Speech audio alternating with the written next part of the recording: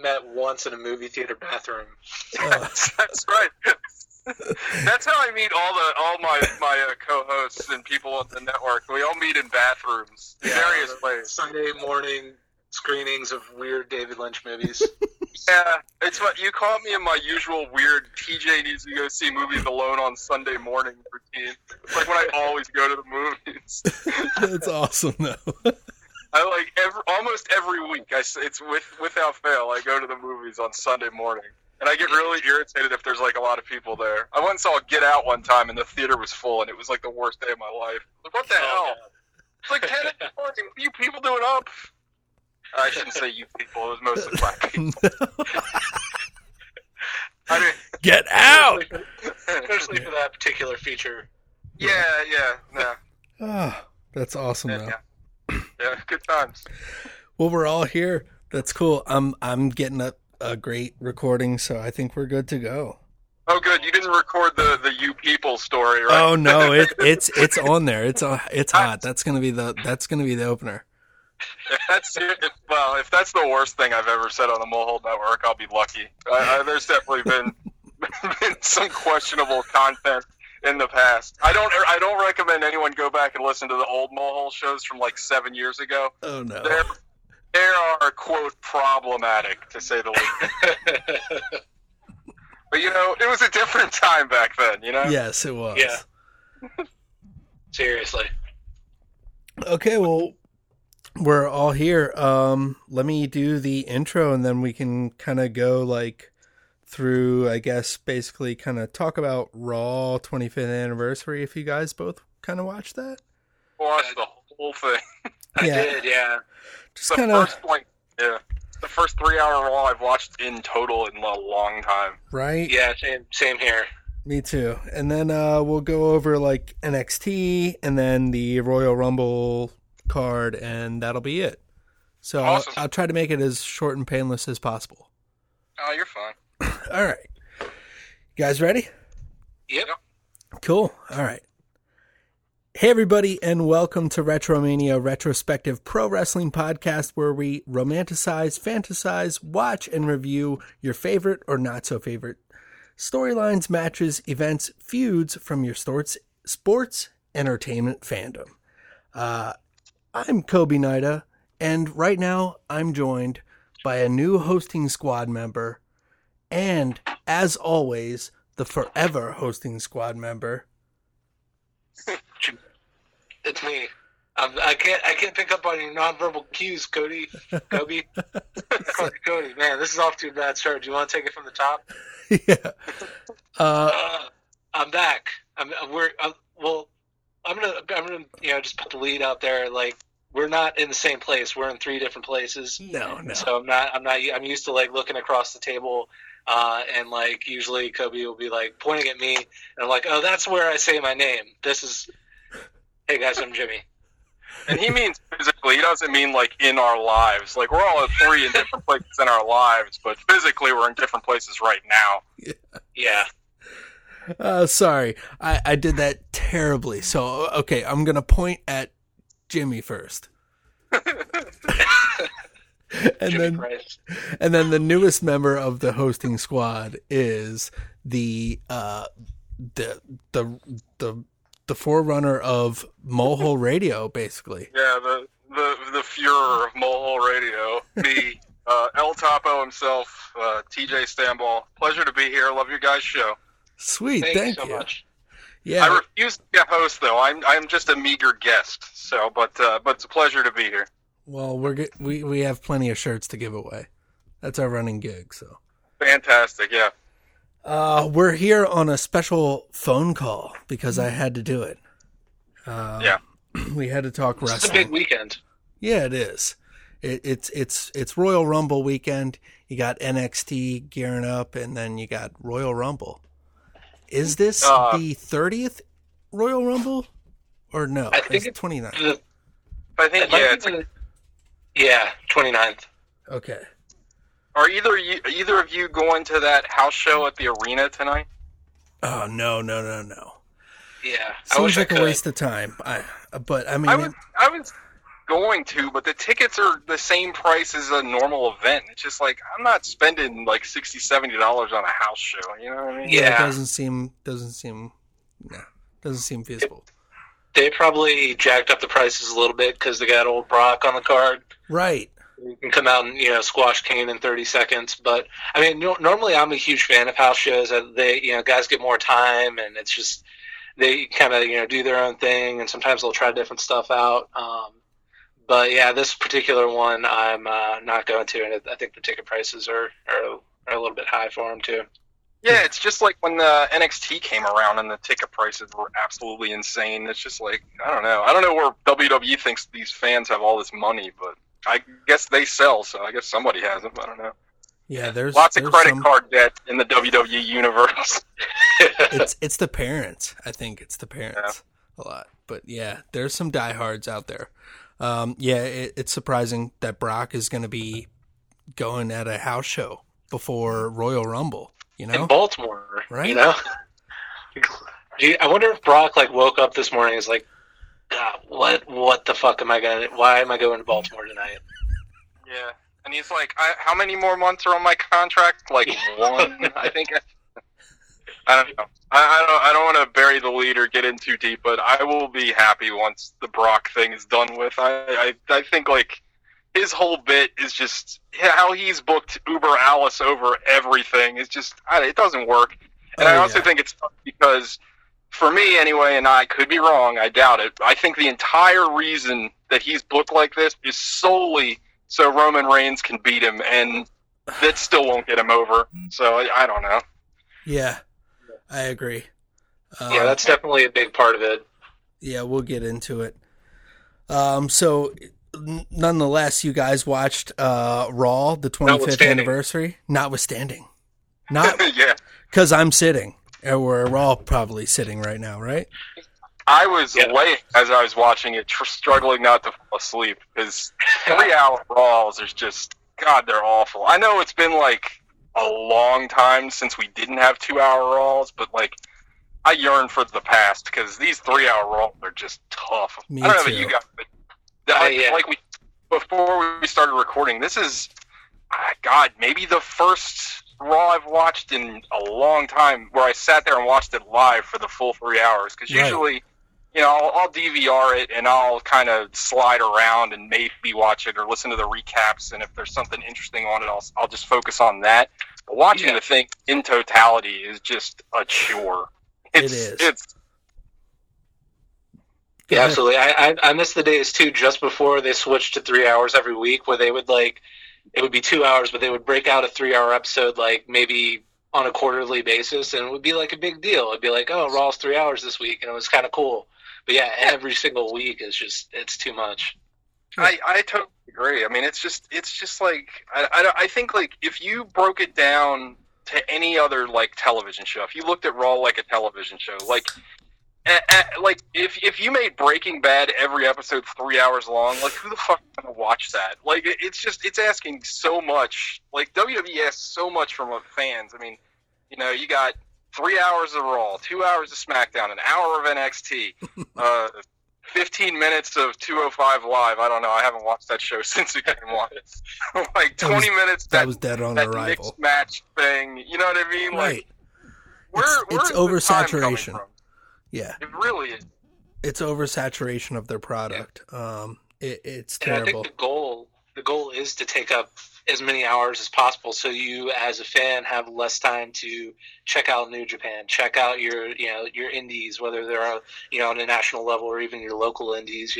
They want to monopolize not just the talent, but also the fans' time, which is equal to the fans' money. Yeah, that's an interesting point. I never thought of that before, but yeah, that's a very good point. No, you're really right. They try to undercut their competition all the time, and that's been his game since the beginning. It's crazy how they're doing it in a social media network now, and that mix match challenge, whatever, it's a fucking mouthful, but yeah, that was hard to watch, even though it was Nakamura the first match and Balor and everything, but it was it was nothing. I haven't watched it yet. But I like it. I like the concept of it. It sounds like they're not really giving it much time. Right. Nah, and it's fun. Half hour. Like I watched. I didn't watch the one this week, but I watched the Nakamura, Natalia, Finn, Sasha, and it was fun. They were kind of goofy and like. I don't mind when they like take a break from like if this is quote like out of canon, Right. and it's kind of like that kind of stuff I'm fine with, and it seems like they're not, like you just said, like they're not devoting a lot of time to it, so it's like it's fine as like a little aside. It's a half hour a week. Yeah, and why not? Like I don't know why you couldn't fit this on Raw. Like it's not like. Like whatever. Like, exactly. Yeah. Like you can't make it cut interactive for Raw.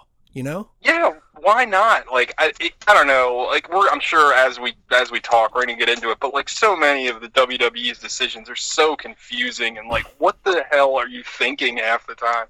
Right. Like I don't know. I'm constantly saying that, as I'm sure you guys are too. It seems like a general sentiment amongst fans these days. Yeah. Definitely is.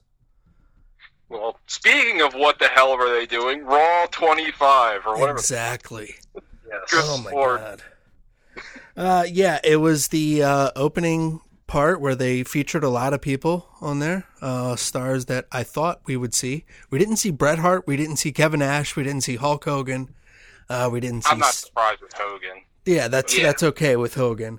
I am surprised with the Bret Hart and Kevin Nash, kind of. And Randy Orton, to an extent. Well, Nash was on his Twitter and said that he couldn't make the flight because he just had knee surgery, and, like, it was, like, it'd be too uncomfortable for him to make the flight. But, I mean, like, whatever. It's Kevin Nash. I'm sure you're just, I ain't going to that fucking show. You know what I mean? Right. Like, he'd be more apt to go to, like, a Magic Mike convention or something than Raw. It's like they didn't have Merlot in the catering, so I'm not going. I was surprised that Foley wasn't on the show. That's a good call too. That was a big omission. Because I mean, like to me, I mean, I don't. We're all about the same age, give or take, but like Foley is a huge part of the Attitude Era for me. And I mean, his title when he won the belt on Raw, if I'm not mistaken, I don't think it was on Raw because Nitro tried to win it. Yeah, that was one of the biggest moments on Raw I can ever remember. I remember like freaking out when it happened because I was always a big Mick Foley mark, and him winning the belt was like a Super Bowl moment for me at home. So it was really interesting not to see him there on the show. It was good call on that. And I'm not sure if he had, he's going to have injury. He's going to have some form of injury to deal with for the rest of his life. So I don't know if that was what his case was. I think Brett had recently already had like a shoulder surgery or something like that, and there was like something got screwed up, so he's got like this huge lawsuit. Matt, are you saying Brett screwed Brett? Possibly. The good surgeons up in Calgary screwed Brett this time, brother. Oh no! Vince is at the operating table. I am open. Oh my god! Let's put this bastard under the knife. But it's Vince in a headset to the surgeon, driving him Oh. even more crazy. God, Vince, I love Vince. Got him. I've always said like I don't wish anybody death or anything, but I kind of want Vince to die just because all of the tell-all books about how insane Vince is going to be amazing. Oh yeah. Oh yeah. But Oh, I my also God. think he's immortal and will never die because he's like 87 years old and he's like a brick shithouse. 72 or 74, I think. But Yeah, like he's huge. He looks like a damn Dragon Ball Z character when he takes his shirt off. he's still Sorry, peaking right now. I've been playing that game all day today, so that's like fresh on my mind. That's awesome. It's fantastic. Yeah, he announced the XFL rebirth in 2020. I still wonder if he's going to make it till then. Because that's a great idea. Right. He's like, I guarantee I'll be alive by then. I was like waiting for him after that and be like, the XFL's returning with our sponsor, Crystal Pepsi. Like, what the fuck? Anyway. He's just doubling down on like these like I don't know. I think this is like designed for and will be like eaten up by, not to get too political, but I think by like the same demographic that made Donald Trump president. This is for them. Well, I mean, I think it has. I don't mean for me like Vince is a fascinating guy, but I think it's just he's obsessed with owning a popular or like a successful football franchise, and this is like his biggest pet project. And it's like, oh, absolutely, and it was his biggest failure. So it's been stuck in his craw for 20 years. Exactly, and he just can't get it out of his head. Yeah, exactly. We had the 30 for 30 that came out a couple years ago, and I think like that just last year. Just last year. I think that generated a lot of interest, and maybe like he mistook that for like people wanting the league to come back, but like people also are very interested in documentaries about the Titanic and like the Hindenburg for the same reason. Yeah, 30 people love huge disasters, and I mean, yeah. I remember when that launched, and like no one had any faith in it then. Like everybody, what the hell is this? And then there was like big ratings for the first week, and then no one watched it. Like I think like 2 weeks later, you could get like a San Jose Demons jersey at Marshall's for like $10. Yeah, I wish I still had that stuff. I'd still rock that stuff every day. I know, those are probably going for like $100 on wherever you find eBay or whatever. Sorry, this is my fault. This is what I do to podcasts. I always get on these. I love it. That's awesome that you're at least talking about it. I mean, I think, was there a team, the Predators or something, or no? No, I mean, I can't remember. I remember, wasn't there Hitmen? I think there was the New York Hitmen. Las Vegas Hitmen. Okay.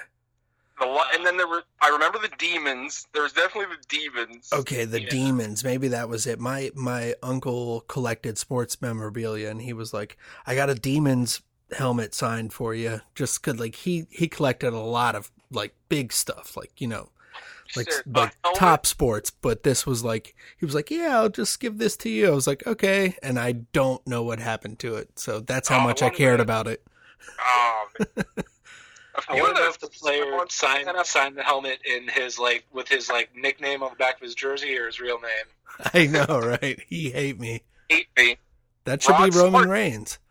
Rod Smart went on to play for the Cowboys, I think. He actually had a pretty good career. Yeah, he did. And then went to the Super Bowl with the Panthers.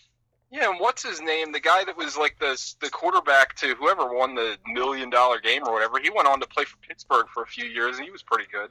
Exactly. Yeah. There's some good guys that came out of there. There were some things that they innovated too for the NFL, like the rigging of the camera that strings across the field. Yeah, and I want to hate them for that because now every goddamn presentation's got to use it, and it's like this is a kickoff. I can't tell where the hell they are in the field when you swooping left or right.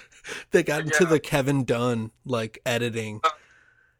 Unfortunately, they didn't pick up Kevin Dunn's music taste. Like, the NFL doesn't start off with Saliva for 5 minutes, like, or Drowning Pool, or I hate it. Band or some horse shit. That's good that they don't do that. Thank God. Yeah. Saliva got to eat, though, True. They got to get that WWE money. I mean, those nu metal guys just sit by the phone waiting for a WWE pay-per-view. They're like, come on. I just listened to a conference call of Triple H talking about NXT, and he was talking about Code Orange or Blood Orange, whoever does the music for that.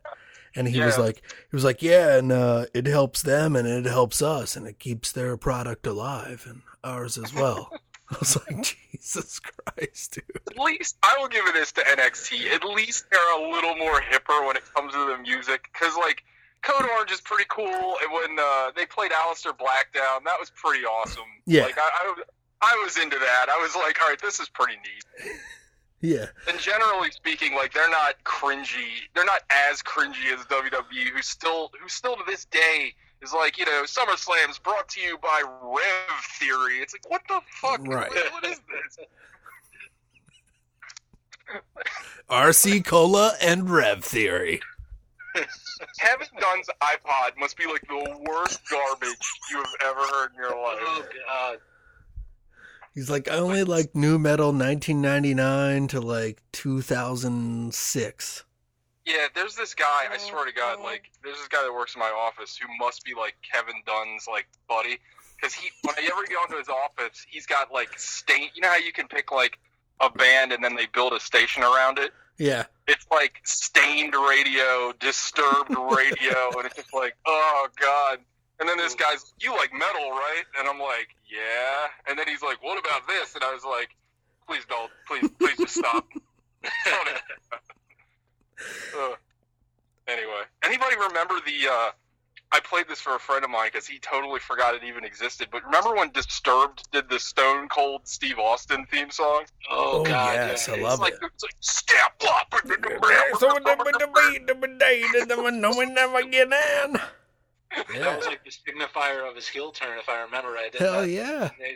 That is the best way to turn yourself heel is to come out to Disturbed. Oh yeah, I worked with a construction company for like Baltimore City, and we were riding around, and the dude had like XM radio, and Disturbed came on with that song, and it was like a full like version of the song, and had like 2 or 3 verses in it, and I was like, hey, this is Stone Cold's theme song, and he's like, cool. You fucking nerd. Couldn't care less. Yeah. I'm the nerd. Yeah. Yeah. The one who's listening to Disturbed XM radio. Step up! Yeah, exactly. All right, to corral it back to Raw 25. Mm-hmm. So I had totally forgot that for a not so brief period, for a while, for an extended period, the intro song to Raw was a Nickelback song because they kept playing. It's like, those were dark times. I totally forgot about that. Coming up tonight. Yeah. That's the one. Jesus Christ. The WWE, then, now, and forever, a horrible legacy of bad music. Then didn't they have Papa Roach at one time? Yep. That was like right. That was like mid Attitude Era, I think, or maybe like right into ruthless aggression. Yeah. Yeah. But what do they? What I don't even know what they have now. It's that. Isn't it that tonight is the night? No, I think that's that. It was that was the old one. There was like a solid few years of just generic hip hop. I don't even. Oh yeah. Somehow that's even more embarrassing than that. Yeah. Because if there's something that Kevin Dunn and Vince McMahon knows is hip hop. Random hip hop artist. Have you ever seen the Tuesday Night Titans where Vince McMahon... Well, first of all, you need to watch all of the Tuesday Night Titans things. Those are amazing. I've sampled a couple.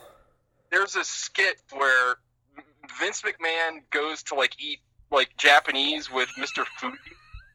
And it's, like... It's supposed to be a bit, but I don't doubt at all that Vince McMahon has no idea what sushi is or, like, any kind of food. Because, like, what is this? It's a sushi.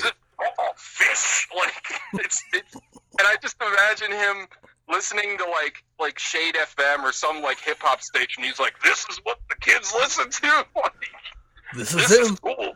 Yeah. Sorry. All right, Raw 25, everybody. Yeah. Raw 25. Yeah, they open with all those characters, and then we get into. I guess the most important part of the night for me was The Miz winning the IC championship. Yeah, well, I mean, and it was actually like, I thought it was a pretty solid match. Like, I don't know about you guys, but I feel like The Miz has really done like a 180 in the last 2 years for me. I hated him, and now he's a really good heel, and I don't know if it's just when your character clicks that much, your in-ring seems to be better, because he's still not, like, he's not the greatest in-ring. He's not, Kenta Kobashi in the ring or nothing, but right. I don't know, his matches, like, seem pretty good, and I think when you lead Roman Reigns, you can get a good match out of him. True. And, yeah, none of his matches ever really disappoint, in a way. They're not necessarily the greatest, like you said, but, right. Yeah. I think he has done himself a lot of justice over the last year. Absolutely. And I mean, he's doing the old school heel stuff that I think we get away from too much. Like, I even liked in this match how he won with the exposed turnbuckle that they didn't show right away. Like, I thought, like, wow, that's kind of refreshing. Like, they didn't oversell something. And I was like, all right. Yeah, because normally when that happens, commentary is like on it, like right, like look what he did. I'm with you on that. I like Well, 2 out of the 3, Booker T's talking about something completely different, and of course. Hey, you know, he's my fave 5. Hey, listen. T had the best reaction. So they had that women's match, which I think was that the curtain puller? I think it was, that women's elimination match. Yeah. So, like, Grace Cole are going back and forth, and they're like, so who was your pick for the Royal Rumble? You know, it's a pretty innocuous question. You can say, like, whatever you want. And, you know, Graves and Cole gave their reactions, and Booker T goes, you know, I just can't say yet. I'm undecided because there's still so many people that could like come forward and enter. I really can't make a decision right now. And then it's just like with everything with Booker T, it's like 2 minutes of dead air because they're like, how the fuck are we supposed to talk about that? Just say something. Say fucking anybody. I think Natalia's gonna win. I don't know. Just say something. Don't say you can't say anything, you moron. Like. Did you guys know? I didn't know this. I found this out literally today. That Booker T was on a game show, like back in the early 2000s, and he couldn't name the month Thanksgiving took place in. No way. Was that the weakest link? That was the weakest link. Yep. No fucking way.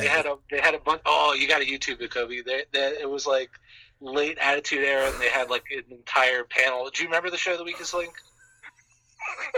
Where there's yes, of course. There's like 8 of them, and you have to like answer questions, and you have to bank money as a team or whatever. Oh my god! Yeah, they had like all like Stone Cold was on there. I think Deborah was on there. It's a good watch. But yeah, legit couldn't come up with November. That's Jesus Christ. That's ridiculous. It's sad, is what it is. And you know my 5 favorite toppings of Thanksgiving is greens, beans, potatoes, rams, hams, you name it. That's my top 5, my fave 5. You know, got mashed potatoes out there. I don't even know what else is going to be brought to the table. I just can't pick a favorite right now. I can't make a decision right now. I know it's in December, though. So, one thing I think we skipped over. We're not really going in chronologically. Yeah. No, well, that was great. But that video package that they showed, I think, right after the intro of, like, all of the old moments of Raw, and they showed... Yes. It was really sad because, like, so many of the people they showed are dead, and it's just like, oh, man, it's such a bummer. It's hard to see that. Yeah, it's... I will say, too, that even though they didn't give them anything to do, like the, what's it called? The old ECW arena, the Manhattan Center, is that what it's called? Mm-hmm, yes. The Hammerstein. Hammerstein Ballroom. It's the Manhattan Center. Oh, okay, sorry. It's because the Manhattan Center is located in the same, like, it's all in the same building on different floors. So I think the Manhattan Center is either above or below the Hammerstein. But yeah, they were in the Manhattan Center. That was awesome. Like the way I wish they would do that more often. Like they had the old LED lights on the ramp, and they did the ropes. That looked cool shit. They had the Ico Pro sign up in the rafters. Like that was cool. Yeah, it was like a less is more type deal. Yeah. But then they did nothing with it. They did like those people sat there and watched Raw for like that was it. Like what the hell was that even for? Yeah, there wasn't a good reaction to that either. I saw some videos. So I don't blame. Sure, they spent a pretty penny to be there to watch Raw. $400 is the number that was getting thrown around online all week. $400 tickets. God. $400 to watch the Undertaker come out and ramble about some nonsense. Jesus. And you got to watch a broken Matt Hardy like Bray Wyatt match. Holy shit! That was 3 minutes. Yeah. Apparently, that was the blow-off match to their feud. No way.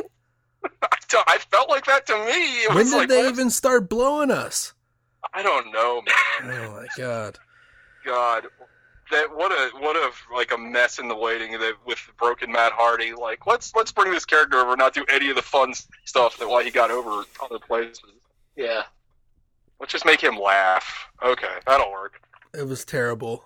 Let's go through peak points of the Raw, and then we'll get into TakeOver and the Royal Rumble. Stone Cold came out and confronted Mr. McMahon and Shane McMahon. How was that received by you guys? I loved it. Oh, you go ahead. I'm sorry. Oh, sorry. Yeah, no, I thought it was great. I thought it felt just like a kid watching it. I think he didn't say like a single word, right? No. He was just doing the stare the whole time. Mm-hmm. Yeah, and just like the timing of it, it's like chemistry never dies, and like he will always have great chemistry with both Shane and Vince. So it was the perfect way to start off the show. Could have been done in the Manhattan Center, arguably, but I thought it was great. I loved it. I think it would have been I think almost every segment would have been better in that smaller room. I think it would have been a lot more special to have Stone Cold show up in that tiny little space. Mm-hmm. But anyway, I love the segment. I thought it was a lot of fun. At the time when Stone Cold was popular, I mean, I liked him, but I wasn't like the biggest Stone Cold fan. Same with us. But since, he's done his podcast and you've gotten to know more of, who he actually is as a person, I think I'm a huge Stone Cold fan now. Right. I think he's, a really decent guy, and he's smart, and he's a good interviewer, and I just love seeing him, and I just want to see him succeed even more. You know what I mean? I think he's great, and like you just said, with the chemistry between him and Vince is, to me, and I think our generation of wrestling fans, that feud is as important as the rise of Hulk Hogan to a generation before us. Of course. That feud is everything. That feud basically propelled the WWE to what it is now. I think that, and it's special. As much as I hate nostalgia and I get a little sick of it sometimes, that's a genuinely fun moment. When that glass broke, I was just as happy as everybody in that building. It's exciting. You crack a smile. Yeah, it's great. I wish he could wrestle one more match. I know his spine's all fucked up, and he probably never will. But it's always good to see him. It would be nice. Yeah, it is always good to see Stone Cold. It was it's one of those moments, like you said. Once the glass breaks, it's like And used to get that way with Hogan, kind of.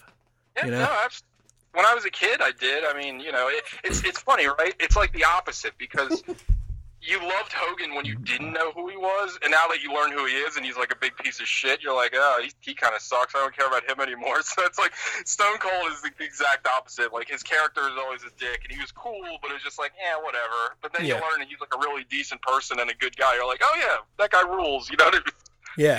And his podcast is entertaining too. And the way he talks about the business and his love for the business, you can tell it's he is the number one guy. He deserves on that face on the Mount Rushmore, the forefront. Yeah. I appreciate the fact that he's very self-effacing. I mean, he'll talk about old matches he was in, and he's like, well, I was kind of being stubborn, and I was in the wrong. And I think it takes a big person to do that, especially in wrestling, where egos are so huge. But he'll sit there and say, I really should have done more, or I would, he talks about his heel turn and how it was all his idea, and he's like, well, it was a big mistake. I think that's rare, like I said, especially in wrestling, to be self-effacing. Agreed. Now, as far as his segment in this Raw, they should have ended the show with it and not opened it, because I think you couldn't, I mean, on paper, right, that's going to be the biggest segment. And after that, everything was disappointing after that. Nothing came close. Nothing even got, anywhere near as good as that opening segment. Yeah. Yeah. I would have actually reversed the beginning and the end. And I think you would have reversed a lot of this. Yeah. Oh, totally. Because that ending segment was that was nothing. That was nothing. Yeah. Stone Cold comes out, gets the crowd all hot, and then we lead off with Asuka, Sasha Banks, Bayley, and Mickie James defeating Nia Jax, Mandy Rose, Sonya Deville, and Alicia Fox. Nothing match. Well, and the thing that I didn't understand is, so I didn't have a problem with the end of this match where Asuka like clears out everybody and looks very dominant. But to me, if that was your direction, like, why did you need to have this match be so long? This match went through 2 commercial breaks. Yeah. Like, why didn't you just make this a quick match if you're just going to have Asuka, like, beat everybody up at the end? Exactly. There's a lot of stuff on the show that felt rushed, and a lot of stuff that, like, shouldn't have taken as long. Like, there's a lot of wasted time. Yeah. And I think this match is a good example of it.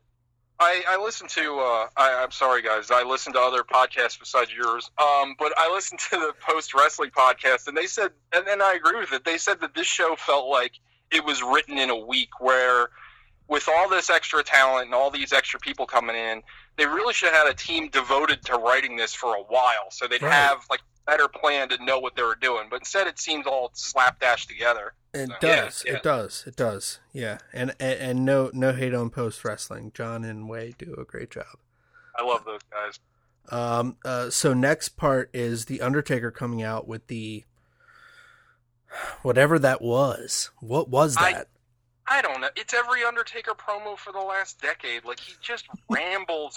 You know, it's funny, like, everybody shits on Bray Wyatt because his promos don't make any sense, but, like, the Undertaker got a pass, but it's always like, and then my brother came, and then I came down, and I, like I just, and then, like, at the end, like, Jim Ross, I think, tried to make it, like, he's like, was that a threat? And I'm like, excuse me? Like, did you watch the same thing as I did? Like, because I don't know what you're talking about.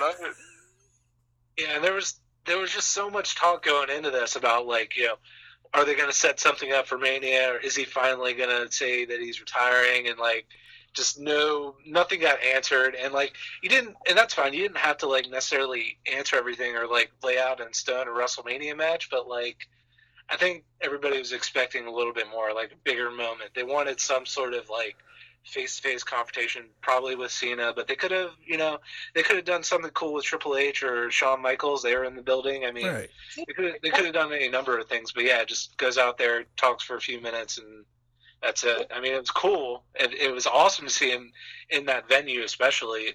I did like the touch that, like, he wasn't wearing anything that he put down at the end of WrestleMania, like the jacket, hat, and gloves. Yeah. None of that was there. I would have liked him to come out in his old fucking purple gloves, but like the old, like, that's what I was hoping for too. Yeah. So maybe he goes through stages, but yeah, it was interesting with whatever his promo was.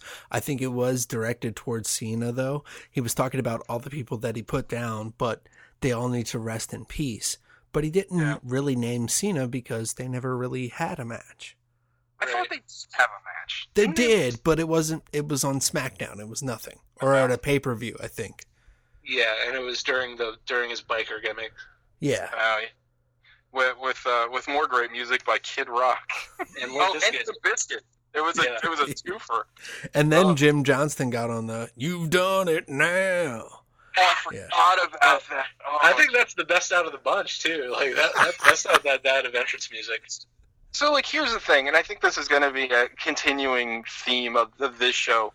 So, like, you have the old guys coming back, and you still have, like, new guys. So why don't you have the old guys give the new guys kind of a rub? Right. And I could think of, like, 100 different things to do. Like, you could have the Undertaker come out with, like, Finn Balor, because he's got kind of an evil, like, dark thing. Like, give some rambling nonsense about how you transferred your lightning powers to the demon, or like have Aleister Black show up, or even Bray Wyatt. Like, I know they feuded, but, like, everybody in the WWE has short memories, so who cares? Like, but instead, like, or give it to Matt Hardy, like, whatever. Like, yeah, in between that feud, it would have worked. Just do something with these guys. Like, have some crossover. That's what people want. I mean, that's what I was hoping. We're going to talk about it in a few minutes, but they had the women come out like they were all going to the Hall of Fame, and they're just like, "Hey, wave," and then they go away. Like, why can't you have, like, a segment with the new women talking to the old women in the back? I mean, I feel like it writes itself. Like, yeah, I don't know. Especially with the Rumble coming out. Yeah, exactly. Yeah, it's terrible. baffling. Let's get into the next segment. What is was it the goddamn card game that went on for like 2 hours? Mm-hmm. And then they introduced the Miz and Roman Reigns match was next, tentatively on the list. I can't remember if the card game came before that or after. The best thing about the card game is that Matt Hardy showed up. This guy just got off of like shoulder surgery.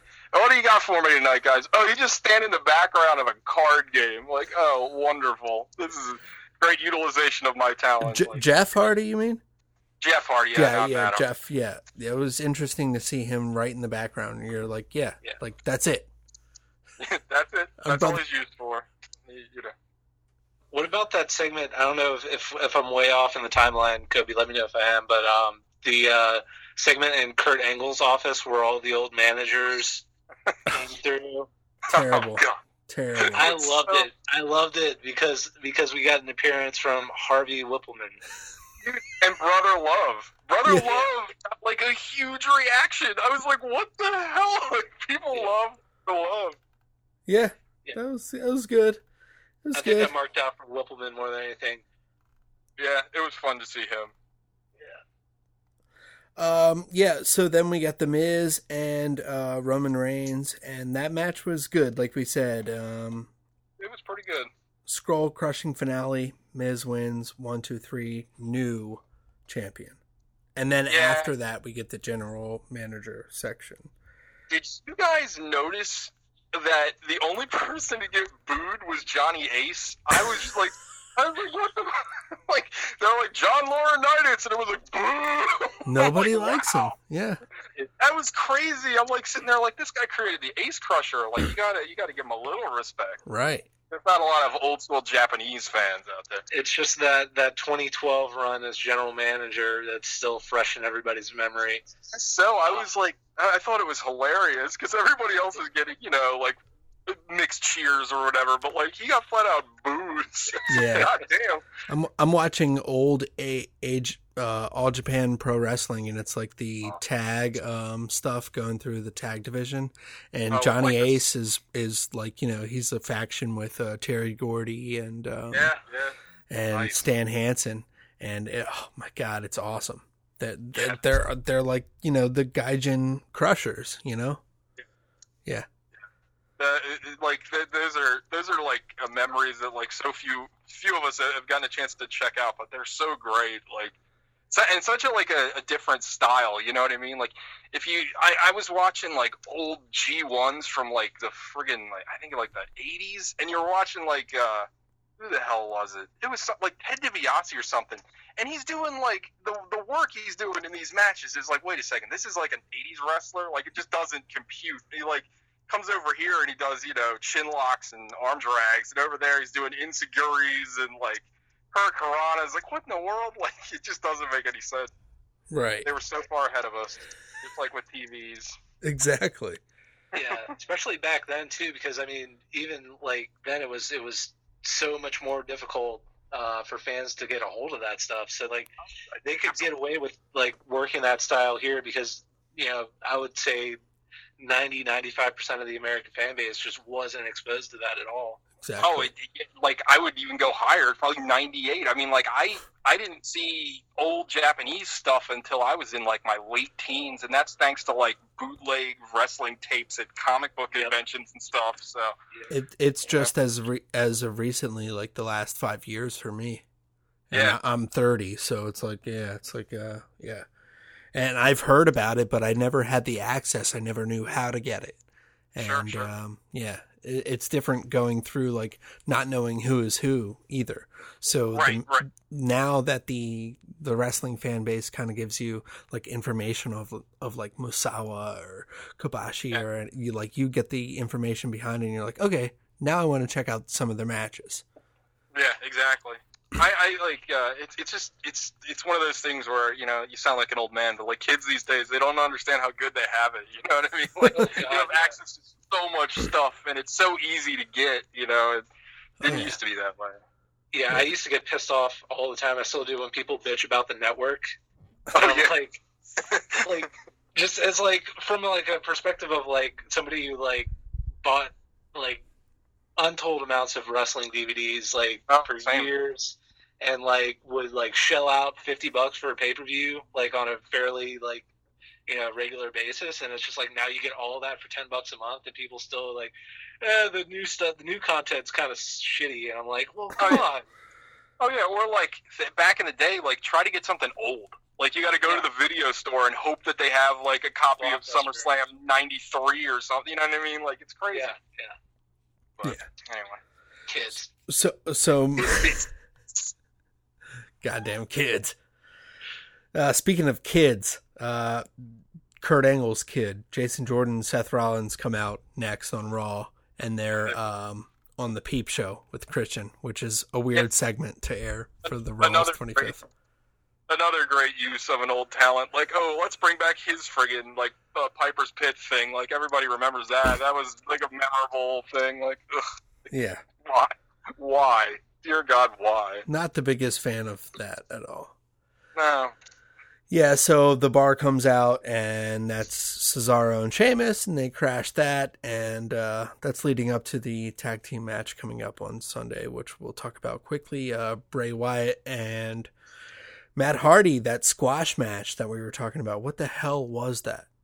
I have no idea. What the hell has this feud been? Like, this thing has been going on for like a month, and I feel like there's no movement, like, anywhere. Yeah. Like, I don't understand. Like, I understand them signing the Hardy Boys on pretty much the strength of the broken Matt Hardy character, because it was, like, the biggest thing for a while. Everybody was talking about it. Mm-hmm. The whole, like, what the hell was that? The final deletion thing was pretty incredible. I understand signing him for that, but then when you actually get the rights to use that character, this is how you use them. It's almost like, I obviously I'm just speculating, but it's almost like another thing where Vince just bought it just to squash it into nothing.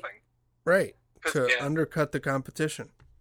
Yeah, and I mean, not the TNA kind of competition. TNA, I can't wait to watch TNA's original programming on Twitch.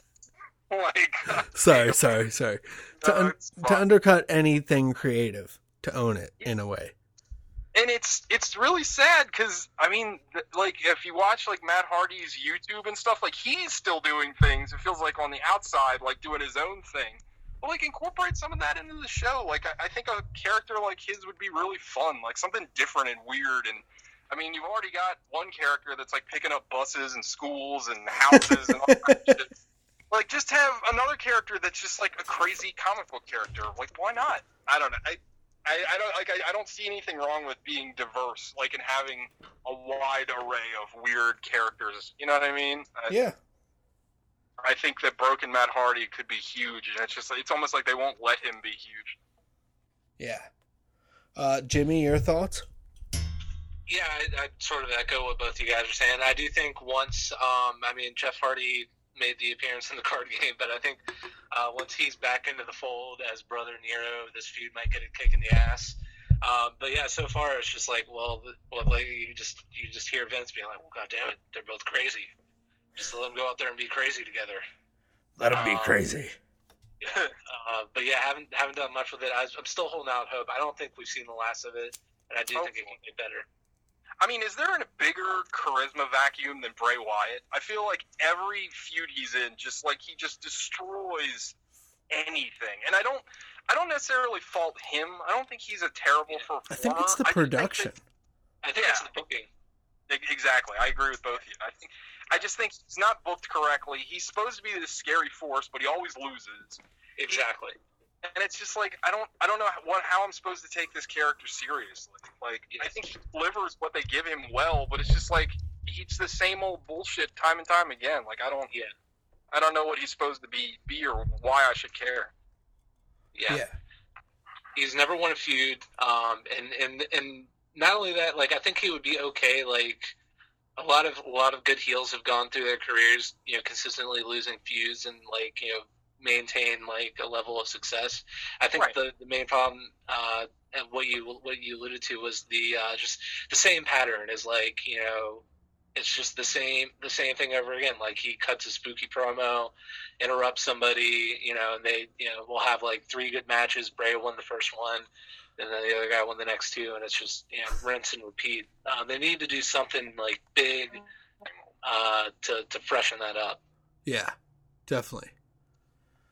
I think they came close with his feud with Randy last year. Like, I was really liking it, and I think they sort of jumped the shark with the whole house burning thing, but him and Randy were having, they were gaining some momentum, and there was that whole thing with Luke Harper where there's, dissension. Like, that was the last time for me that Bray was really interesting. Yeah, it's always hot and cold with him. Yeah, absolutely. And it's always sandwiched with some stupid ass gimmick. I mean, that House of Horrors match was a fucking nightmare. Like, not in a fun way. And then you had the match that had like LED bugs on the mat. It's like, what the hell is that? Like, at WrestleMania, no less. Dude, that was terrible. Yeah. Yeah, that was terrible. Yeah, they like you said, they saddle him with this like gimmick shit. And he can't come up with anything else, and then it's lackluster feuds. Yep. A vacuum. Yeah, charisma vacuum. It just sucks everything into it. And I wonder what the hell they're gonna do next with Matt now. I don't know. I mean, maybe they bring in Jeff and they do the Brother Nero thing. I feel like before Jeff got hurt, though, they were grooming him to maybe have a singles run. So, right. Who knows? Like, we'll all just have to wait and see. I don't know what they're going to do with Matt or Bray. And I hate to say it, I don't really care. Like, the less they're on TV, send them back to NXT. Maybe they can do something down there. I don't know. I agree. The next segment is John Cena and Elias. Not Elias Sampson, just Elias. Yeah. Elias is awesome until he starts wrestling. Like, I love him. I love that him playing guitar, and that guitar sounded so shitty. I was like, why the fuck does that guitar sound so bad? And then when he El Kabong Cena, I was like, well, I guess they have to hollow it out and make it all like gimmicked. So that's probably why it sounded so weird. Right. Yeah, I agree. Same sentiment. It's like once he gets into the ring, it's like it's nothing. Yeah, it's just it's a one note thing, just like his gimmick. Yeah. He to me is like a I know a lot of people love him, but he's like a Bobby Roode, where like he just has that kind of old school style that I just don't think plays anymore. Like, no. I don't think you can have a guy that knows like 4 moves like Roman Reigns when you got guys like AJ Styles and Seth Rollins that can do like, they're like video game characters. They can do like any move imaginable. Yeah, like, they can go on the fly. Yeah, and I don't know. It sticks out like a sore thumb. And I mean, like, I would say Cena used to be in that category, but like he really stepped his game up in ring wise. Like that feud with Kevin Owens, like they were breaking everything out. And I don't know. Cena's like the Miz actually. Cena's a guy that I have totally turned a corner on. Like, I think he's fantastic. I think people that boo him now are assholes. Like, True. I love Cena. I think he's the best. True. Yeah, Jimmy, absolutely. any thoughts from Elias and Cena segment? Yeah, I thought it was cool for what it was. I mean, I think the coolest thing with Elias on the show was Jericho showing up and right before he went out to the ring. Yeah, that was. I mean, to see him on WWE programming, while he's in the midst of a New Japan run, that's cool. That's cool shit to me. I was waiting for Naito to show up. I know, right? That would be amazing.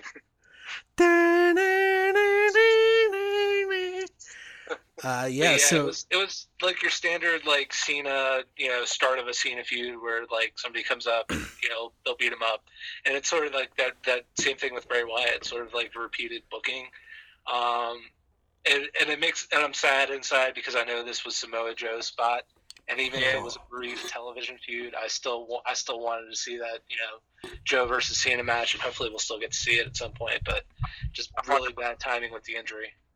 Yeah, 100% agree.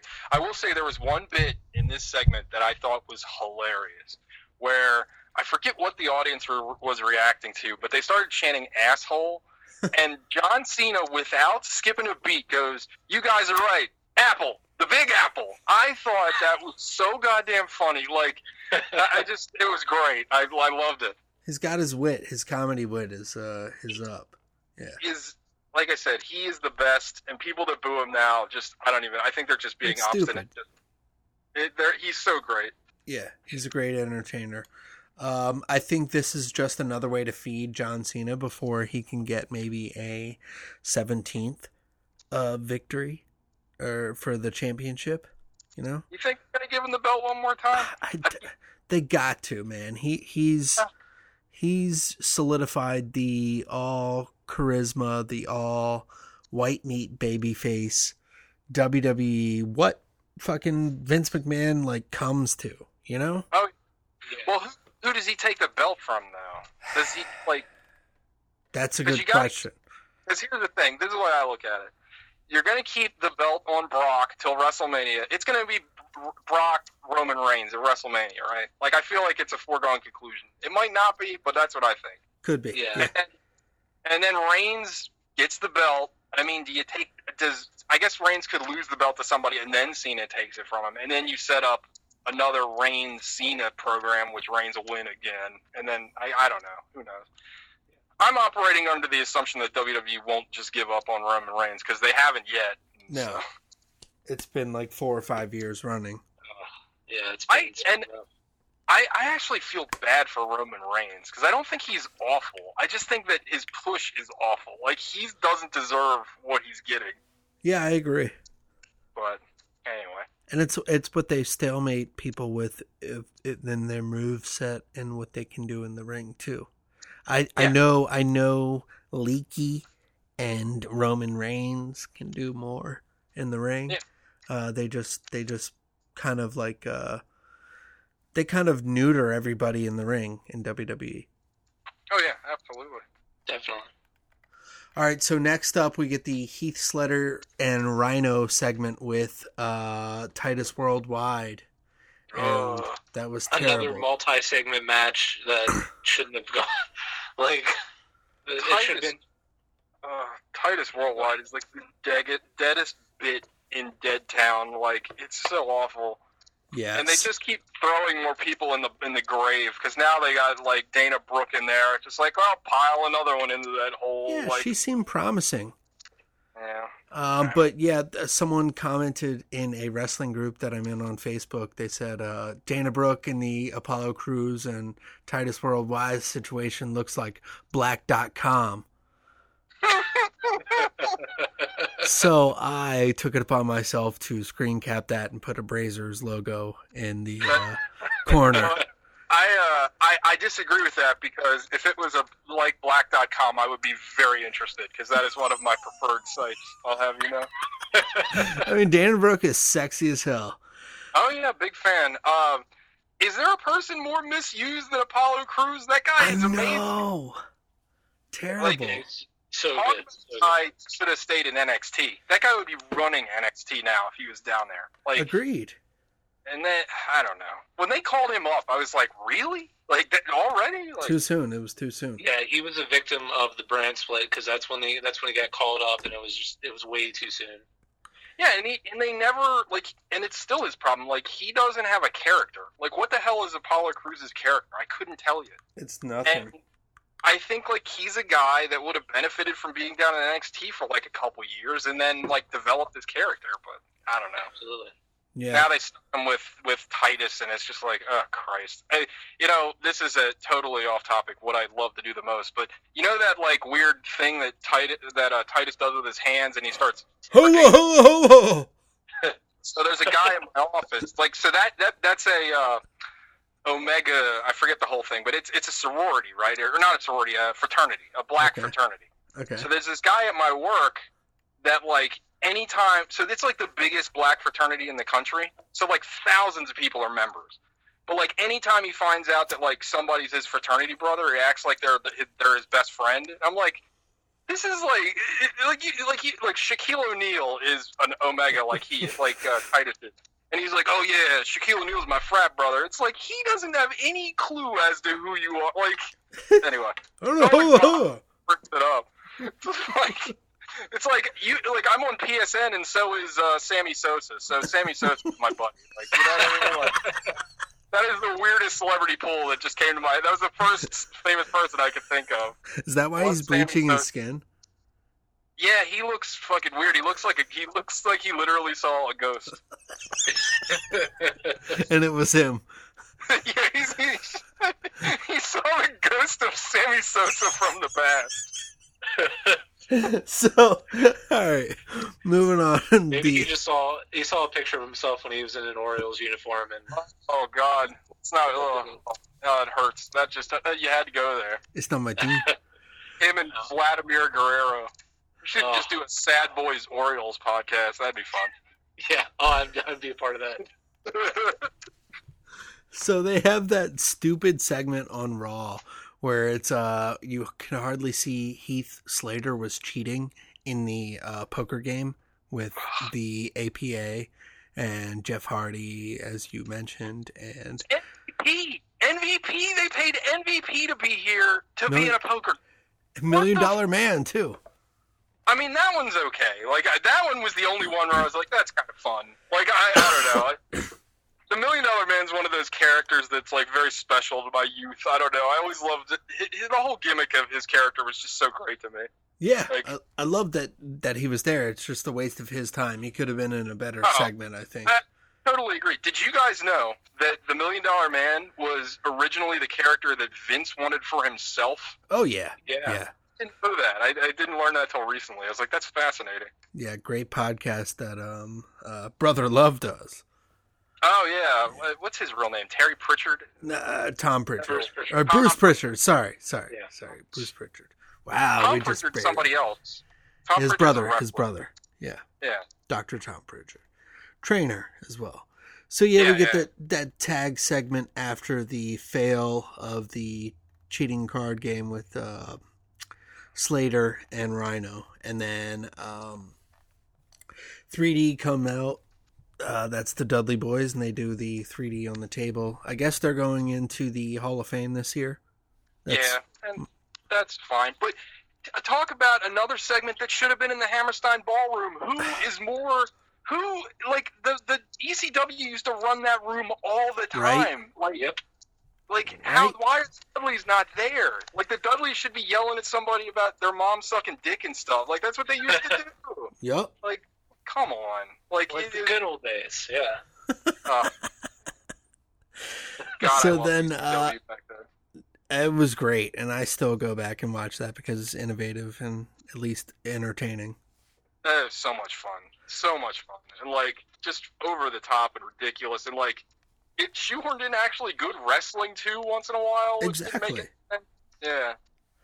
And the audience, I think, is a big element of that as well. Yeah, I mean, I remember I went to ECW shows in Philly in like '96, I guess. Wow. I mean, it was an incredible experience. Like it's like nothing else. It felt more like being at like a rock concert than being at a wrestling event. You know what I mean? Like it was. Yeah.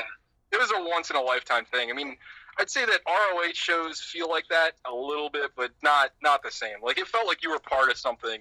Like a lot more. It's a lot different than it is now. Like it felt like you were in the underground. You know what I mean? Yeah, that's amazing. Yeah, it was really. Yeah, Ring of Honor definitely. When I back in 2006, I went to was when I started going, and there's definitely that feel back then. Yeah. Yeah, it's just fun stuff. Fun stuff. Yeah. Okay, moving along in the Manhattan Center, it's Luke Gallows and Carl Anderson defeating the Revival. Okay. And of course, so this spot, it featured the Kliq coming out first, right? Yeah, of course. So, okay, here's, I think, the biggest misuse of talent on the entire show. So last week, the Revival, whom I love, who I think are great. I love their whole bit, and I think they're fantastic. They cut this promo about how legends suck, and like they're gonna kick if the legends show up, they're gonna kick their ass. And conventional thinking, as a wrestling fan, because we've all watched wrestling a million times for a million years, y'all know that that's just fodder for the New Age Outlaws and the Kliq to come out and beat them up. Yep. But I propose this. How great would it have been if the Revival just beat the shit out of the New Age Outlaws? Right. Like, they come out to, like, celebrate, and the Revival, like, beat the fuck out of them. And, I mean, you don't have to do, like, any crazy moves. Like, you can just have, like, a schmozzy kind of... Have them laid out. Down. Yeah. Yeah. But wouldn't that have been awesome? And wouldn't that be a great springboard for the Revival? Like, these guys don't care about anything. Like, I would have loved that. Of course, it would have bumped up the rivalry with Doc and Anderson. You know, it would have bumped up everything. But yeah, of course, no. They go the route of, sure, I'll take everybody's finisher. I mean, God damn it. And you know, when you got to take X-Pac's finisher, that's just insult to injury right there. It's like, make some noise. Make some noise. I mean, I was an X-Pac fan until, I guess the X-Pac sucks started. That was like, I guess 2000, 2001. But until then I was a big X-Pac fan, 1-2-3 Kid fan. But I just didn't understand the name. Like, what the hell is X-Pac? Like, I don't know. True. Like, I will say just like Tupac, but extreme, you know? Tupac. The one thing, that video package that we talked about that opened the show, I always I forgot how awkward the pin looked when he pinned Razor Ramon, because it just looks like two men 69ing each other. Oh, like, he's like humping his face. Yeah, and like the head movement from 1-2-3 Kid, it's just like One, it's a classic moment, two. and it should be, but it's like awkward as hell to like look at. Well, didn't he give himself like a concussion doing that too? Yeah. Like moonsault. Something like that. Yeah. Bashes his head. But it was cool to see him get that moment. You know, he deserves it. And the fans rightfully chanting 1-2-3. That was cool as shit. Yes. Yeah, that was.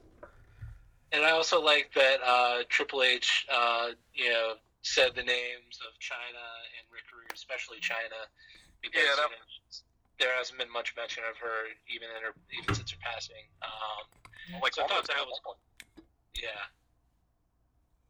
So that was cool, and I think the club and DX really clicked. Yeah, I think they did too. I just don't like the Finn Balor smiley motion. Yeah. Or the smiley movement, as I call it. I don't know what it is, Smile Club. He's just like, he needs to either turn heel or do something. Like, it's not working. Like, he's just like, hey, you know what this is. To me, like, Finn Balor, when he comes out that leather jacket, he just looks like a stripper. Maybe I'm, like, projecting too much of my own desires onto TV. But I'm just like, I don't really know what you're doing here. Like, I love the guy. He's, like, talented as hell. He's got a great look. Again, there's the stripper thing coming out, leaking through my pores. But, like, he needs to, like you just said, he needs to do, like, something. We need something out of him. Right. Teaming him with Gallows and Anderson is a good start. Yes. Which is something they should have done a long time ago. Yeah. Because I think now, I mean, if you build them up right, I mean, they could be a rival to the Shield, and that could be a lot of fun. Like, I don't know. There's a lot you could do, because Gallows and Anderson are great, and they don't use them at all right now. So. Yeah, so then the last part, we got the Universal Champion Brock Lesnar, Braun Strowman, and Kane. They all, like, brawled. So, how was that received by you guys? They brought all the legends out, too, first, which was, like, half the locker room, which was, like, felt weird and unnecessary. Well, I thought to myself, okay, typical Raw go-home show, they're going to have everybody brawl in the ring and separate them, you know? Yeah. And everybody's going to have, like, a pseudo-rumble. And then the last man will be someone who's not going to fucking win it. And he's throwing everybody over the top rope. Yeah. That didn't happen at all. No. And you didn't even get the obligatory, like, how are they going to get Kane over the top rope? Yeah, exactly. They say every time. But I don't understand how they did all the crazy Braun stuff, like him flipping a truck and all that crap. Like, why didn't they do that this week? Why did they do that the week before? Like, isn't that more of, like, don't you want to save your big moments for your go-home shows? Like, I don't know. Yeah. And who is yearning for Kane to be in this match anyway? Like, I don't understand how Like, no one gives a shit Kane's in this match. The only thing that would get me to like Kane in this match is if he went back to corporate Kane, because I thought he was hilarious in those bits. I like Yeah, that corporate too. Kane was great. Very underrated. Fantastic. I think people voting for him in real life should be worried. Like he's more focused on this wrestling than he is for running for mayor.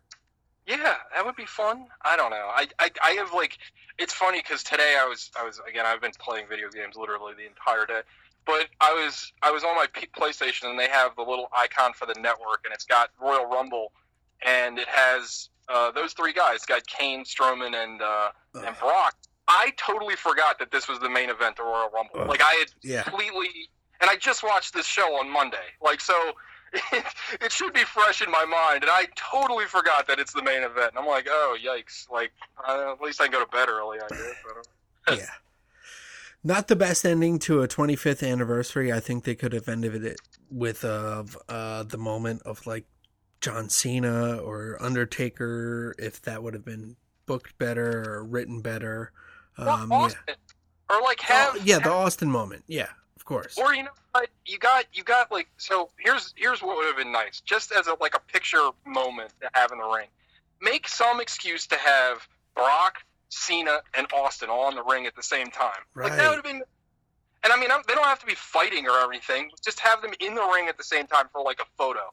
That would be cool. That'd be a cool little like thing to end your show on. Like, I don't know. I think like. WWE loves to act like they care about history and tradition, and I think in a lot of ways they get stuck in it in the worst ways, but in simple ways that would make fans connect to it. They just swing and miss every single time, and it's just like, these are easy ideas, you know? You just came up with that in a second. And that was just booking the blonde-haired, blue-eyed Nazi the champions. Yeah. Again, maybe I'm just projecting what I think inside too much, but no, I'm just kidding. No, so yeah, that segment was weak. Everything was on that Raw. I think I would give, if I rated it on a scale of 1 to 5, I would give that like a 2.5, because the moments that were 2.5 were the nostalgia moments and the IC championship match. But everything else was kind of just like, it was just totally forgettable. Like right. I give them a lot of credit because they built up this show like it was something important. Like I made arrangements basically so I could watch this show. Like I was kind of excited for the show, and then once it was over, it's just like, well, that was totally forgettable. Like I didn't need to watch this at all. I could have just done what I usually do for Raw, you know? Right. Yeah. Jimmy, your thoughts? Yeah, I would agree. Like I like haven't watched like we said, we haven't watched live Raw in a long time. I haven't either. I like went out of my way to like make sure like I like had time to watch it. I like wanted to watch it live, so like I did a free trial of like the live Hulu. And like I mean I'm glad I watched it, and I would give it like probably like 3 out of 5 just because like every little minute detail of the Manhattan Center had me marking out. Right. Like, everything from like just like the solid like old school like royal blue posts and like ring steps, and like the fact that the refs were wearing the old blue shirts. Yeah, that was cool. That was a good note. I want that LED WWE sign in my house somewhere. Like, I love that. It just that was pretty close to the old like neon walk entrance way that they used to have. I've always said that if I won the lottery, the first thing I would buy is that old entrance way. I would contact the archive and be like, look, I need this in my home, because that was just such a part of my childhood. Does that mean somebody has to play like an entrance music when they enter your house? Oh, they better. That'd be awesome. Totally. And it better be Disturbed. Stamp opera. Q Finkel coming down the aisle, which that was another cool moment. The fact that Finkel brought Taker out. Yeah, but that was nice. They didn't show Finkel on TV. You couldn't have given him one camera. Like, Jesus Christ. They hate him that much. They'll do that. They are so petty and weird. Yeah. Also, while we're talking about that and weird shit, they brought out Lillian Garcia as like part of the like old women. Like what? Like what did she have to do with the women's division back then? Like I was an announcer. Yeah, they brought her out to stand there, and then they put a microphone in her hand because she did the announcement at the end of it. So it was weird. It was Yeah. super weird. Yeah. Also, like, no Ivory, who I thought was pretty cool back in the day. Like, a lot I of, liked Ivory. like, yeah. I had a lot of misses. Like, no Lita, which I thought was strange. That was super weird. Like, Yeah, especially you'd think. works with the company, so I don't know. Yeah, you'd think. It's Moonsault odd. Thong Queen. Or even, like, and I know we just mentioned it, but, like, a little retrospective for China would have been good. Because, I mean, she was a huge part of the Attitude Era and Raw. Like, have, like, a little memoriam for, like, 2 seconds. Like, True. I don't know. True. At least she was mentioned, like Jimmy said. That was a good note from Triple H. Yeah. Like, you could see he was like, yeah, they helped. Because they did. Yeah. And then, you know, I think, like, we all can agree on this. I think that we all just want Triple H to run WWE because he seems like a guy that gets it, like, continuously. He seems like a guy that understands what people want, and that's why NXT is so great. So, Yeah. Yeah. I just gave you an Absolutely. excellent segue. I agree. Yeah, NXT TakeOver. That's what's up next. It's the where the fuck are they? Philadelphia. Philly. So- Oh man, I wanted to be there. know. What stadium or what place is this? I don't know, because I I guess, forget which venue they're running. yeah, I'm not sure. Is that where's the Royal Rumble? That's Wells Fargo. Wells So Fargo. it could be this building, because that building's not huge, I don't think. Like, not for indoor. I don't Yeah, know. you know what? NXT. I think it is at Wells Fargo because that's what they've done the past few NXT, like, you know, for the Big Four. They'll Yeah. run the big arena. So yeah, that's probably where they are. Yeah. So I'm looking it up. Shit. I got the card here in front of me if you want me to. Yeah, we can run down the card. I was just looking to see where the hell it was. Okay, to cool. I make thought sure that's it where was you were at the Wells Fargo Center. But anyhow, yeah, so tonight it's NXT TakeOver Philadelphia. You guys going to watch it? Absolutely. Yes, I'm getting ready for it. We got basically an hour and a half almost. Yeah. Getting close, yeah. I got think- a little bit of travel to do, so I'm not going to catch the whole thing live, but I'm definitely going to watch as much of it as possible. Nice. The funny thing for me is that every big pay-per-view now, every one of the big four, it's not whether or not the NXT show is going to be better than it. It's just how much better is it going to be than it. You know what I mean? Like, the last TakeOver show, I think, was so incredible. Like, that War Games match was unbelievable. So like, fucking good, yeah. Yeah. and I mean, that entire card was great. And then the one before that was really good. Like, I don't know if I can ever remember a TakeOver being a dud. Like, they always bring it. Like, I No, don't they've know. been good. They've been good. All of them, all the way through. Yeah, definitely. Even the championship last match with Drew McIntyre and Andrade, that was a great match. I think that It's was nice- underrated.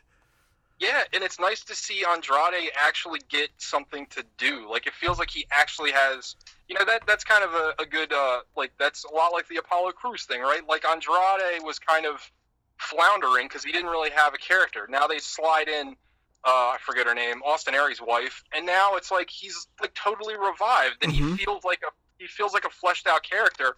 And the in-ring was always good, but now you actually have a character to go with that great in-ring. I mean, he did like an inverted DDT I've never seen before, and it was just like, that was so incredible to watch. Like, and I think every wrestling fan goes through this period, but there's like a dark patch for me with WWE where I stopped watching wrestling, Mhm. and Drew McIntyre falls in that category. Like, I don't know anything about this guy, and I know a lot of people from old WWE are kind of negative on him, but his 2 big NXT matches have impressed me. Like, I thought he's been really good. He stepped his game up in the last year or two by Yeah. going to NXT, but definitely I think was overrated and was I liked him when he first came out with Vince calling him the chosen one.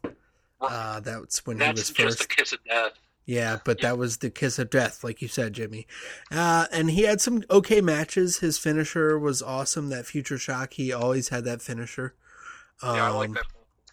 But yeah, like you said, it's just he's got to show more. He's injured, so it sucks that he's held back right now. But Yeah. a great showing nonetheless.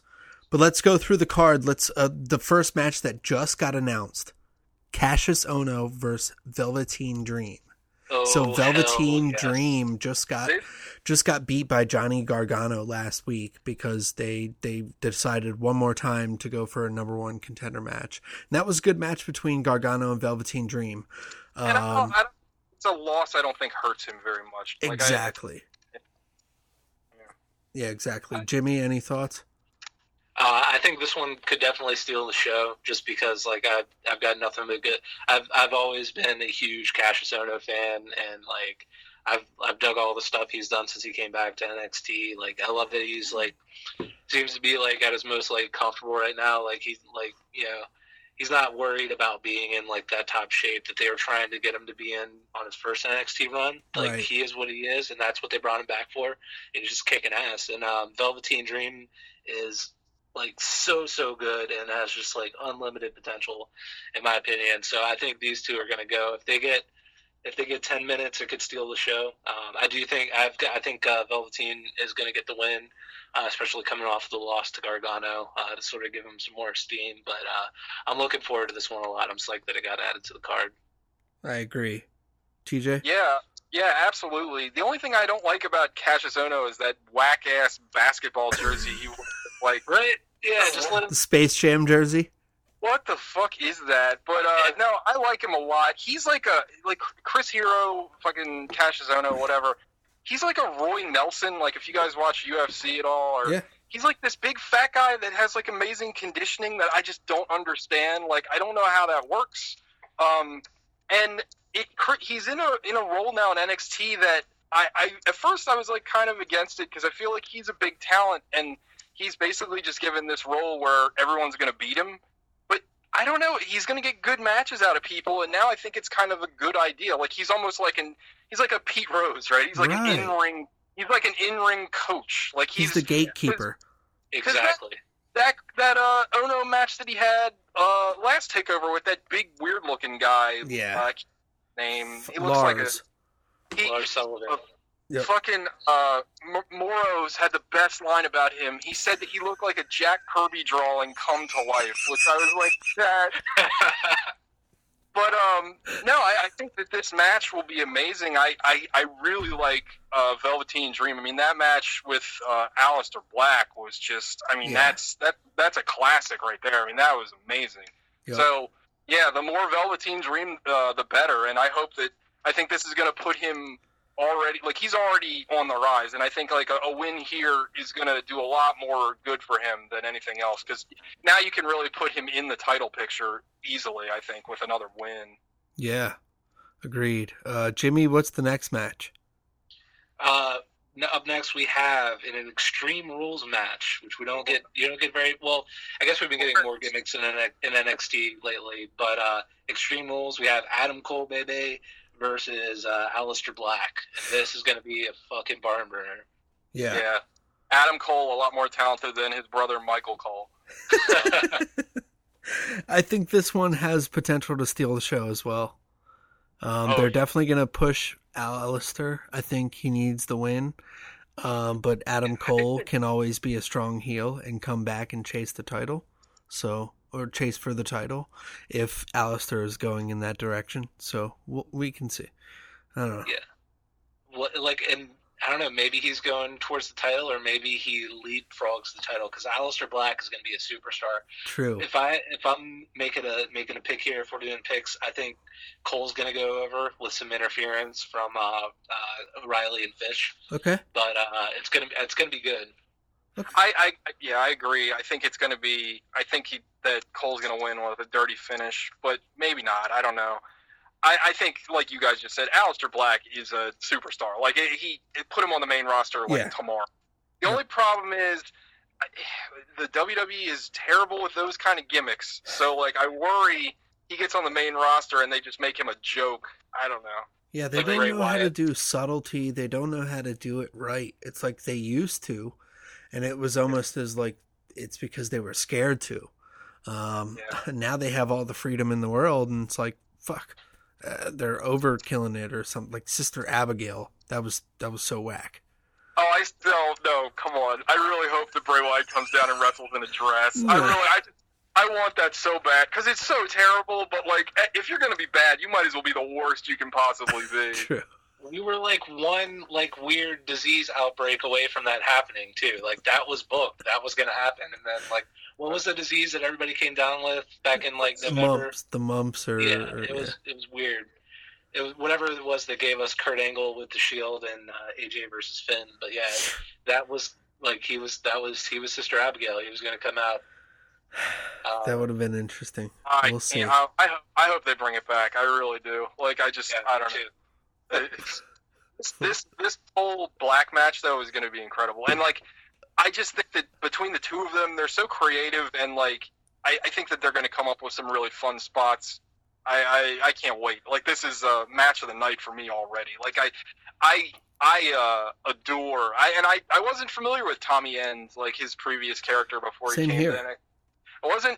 I only knew him by people talking about him. I never saw any of his matches in like the UK scene, but I love him. Like he's my favorite. Like, and he's also the only wrestler with good tattoos, which is weird. Like he's got a bunch of very good tattoos, and like it's almost should disqualify him. Like they should be, wait a minute, where's your tribal armband? Like you don't got enough skulls on your arm. Get out of here, kid. Yeah, I love the Japanese demon skull. He's also from Holland, which is like a country that you forget people are from. Right, and he's a very humble human being as well. So that's rare. That's rare to see in the wrestling business.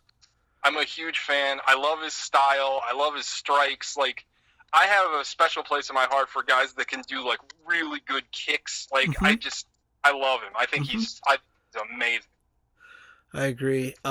When I saw him in the UK tournament, I was like, ooh. This guy's nice.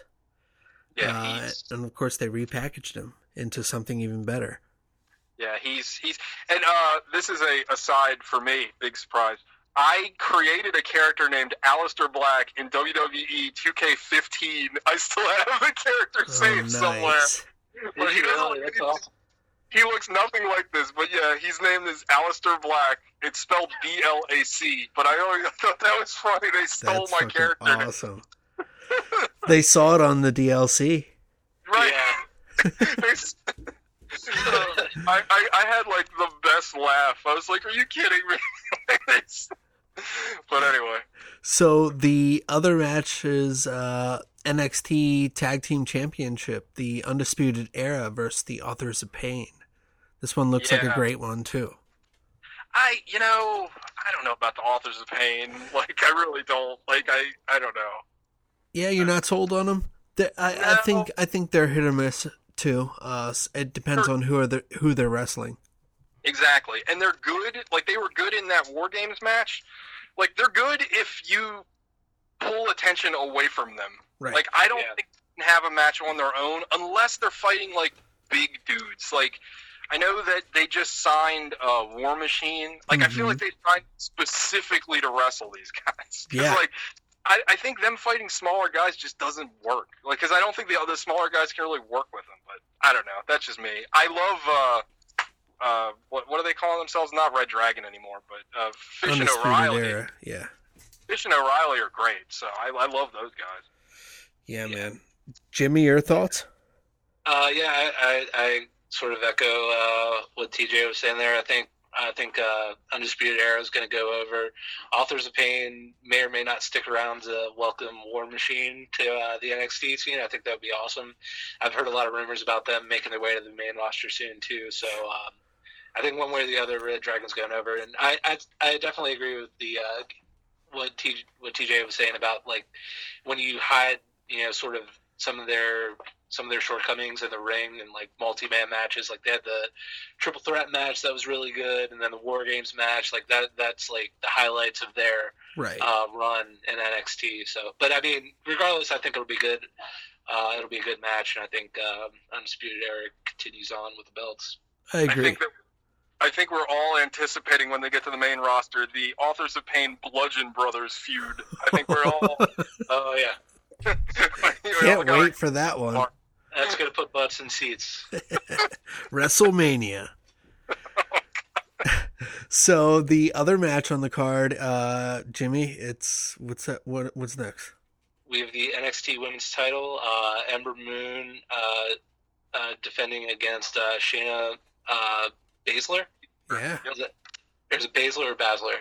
Shayna Baszler. Baszler, yeah. She's actually, her and Baron Corbin are the same person. Oh my God.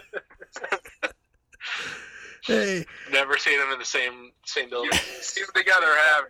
No. I think this will be an okay match. The women's division right now in NXT has suffered since Asuka left, but Yeah, definitely. and I think Ember Moon not having the victory over Asuka just doesn't help, even her being champion. So I think Shayna's going to take this, and then the chase will be on. That's a better way to tell a story. Yeah, I actually think, like, I agree with you guys that the Asuka thing hurts a little bit, but I think Ember's really coming to her own, and I think they have a lot of strong performers. I think Peyton Royce is really good. I love Nikki Cross. I wish they would do more with her. Yeah. Oh, yeah. Because for a little while I thought they were going to do a thing where they gave Sanity the tag titles. It would have been cool to have them be like the dominant faction, where you got Eric Young, the champion, Nikki Cross, the women's champion, and then I forget the other two guys' names. They might still hold off for that. I mean, that would be fun, and I think Nikki Cross is fantastic. But anyway, this match will be good. I thought that Shayna Baszler, she looked really good in that women's tournament. I like her style. Like I mean, she looks like a fighter, to say the least, which is interesting. I mean, she looks like a model. So I think this will be fun. This will be an interesting clash of styles. It's definitely a big proving ground for Baszler, because she doesn't, you know what I mean? She hasn't really done much. Yeah. So I think this is going to be a very big spotlight on her. So I don't know. These women matches in NXT always surprise me at how good they are. Like, no matter who's in the match, again, like, I sound like a broken record, but I feel like they've risen to the occasion time and time again. Agreed. Yep. I think Triple H is really high on Shayna Baszler too. Yeah, as hearing him from the press conference. That's what he likes. That's the look that he likes. I don't know how did they not sign Tony Storm, but they signed Shayna Baszler. Like, I don't know. It doesn't make any sense to me. So yeah, it'll be interesting, this match regardless. So then the main event, NXT Championship. It's Andrade Cien Almas, the original Tranquilo, versus Johnny Wrestling Gargano. Hometown boy. Yeah. Well, not hometown, but yeah, Philly's very near and dear Is to he his from heart. Philly? I didn't know I'm that. not sure. He's either from, like, he might not be from Philly. He might be from Ohio. Yeah, he's from Cleveland, now that I think of it. But he wrestled, he came up with, like, CZW, so he's, Local regional wrestling. Yeah. If he's from Philly, then you know he's going to lose, because there's nothing WWE loves to do more than make people lose in their hometown. Go ahead with predictions. Jimmy, start off.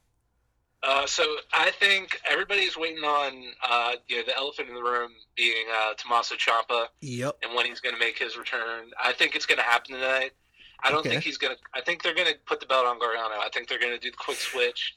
I think Andrade, for all his talent, might end up being a transitional champion. Okay. So I don't think Ciampa is going to cost Gargano the match, but I do think Ciampa is going to come out and just lay him the fuck out immediately after the match. Kind of do sort of homage to Kevin Owens when he took out Sami Zayn after he got his big babyface victory with the NXT title.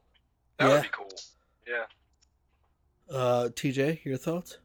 Yeah, I feel the same way. I think Gargano is a sure bet. Like, I think the whole storyline up to this match is that he's, like, not ready and not worthy of the title shot. I feel like any time that's your setup for the match, like, you're just telling me that he's going to win, right? Like, yeah. And unless it's Daniel Bryan. No, I mean, yeah. I think that Johnny Gargano he's another guy that's like a surefire star. Like, I think he's got a lot of charisma. He's great in ring. Mm-hmm. Like, I think that he's a shoo-in to be a great champion. And I think that you have a built-in program with Ciampa The only thing is once CN loses, like, I don't know what you do with him. Maybe, I guess you could have him feud with Velveteen Dream, but then he's going to lose. Like, I don't know. I feel kind of bad at the same. Like, I kind of want CN to win, but I think, like, if you make Gargano lose, you've kind of turned him into a geek. So it's kind of a weird situation you're in right now. Like, I'm not sure what I think Gargano needs to win, but I feel bad for Almas at the same time.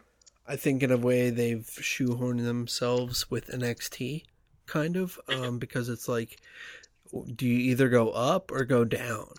And it's hard to go down in NXT. Right. So yeah, it'll be interesting. I think I have the same sentiment. Johnny Gargano needs to win this, but like you said, the elephant in the room is Tommaso.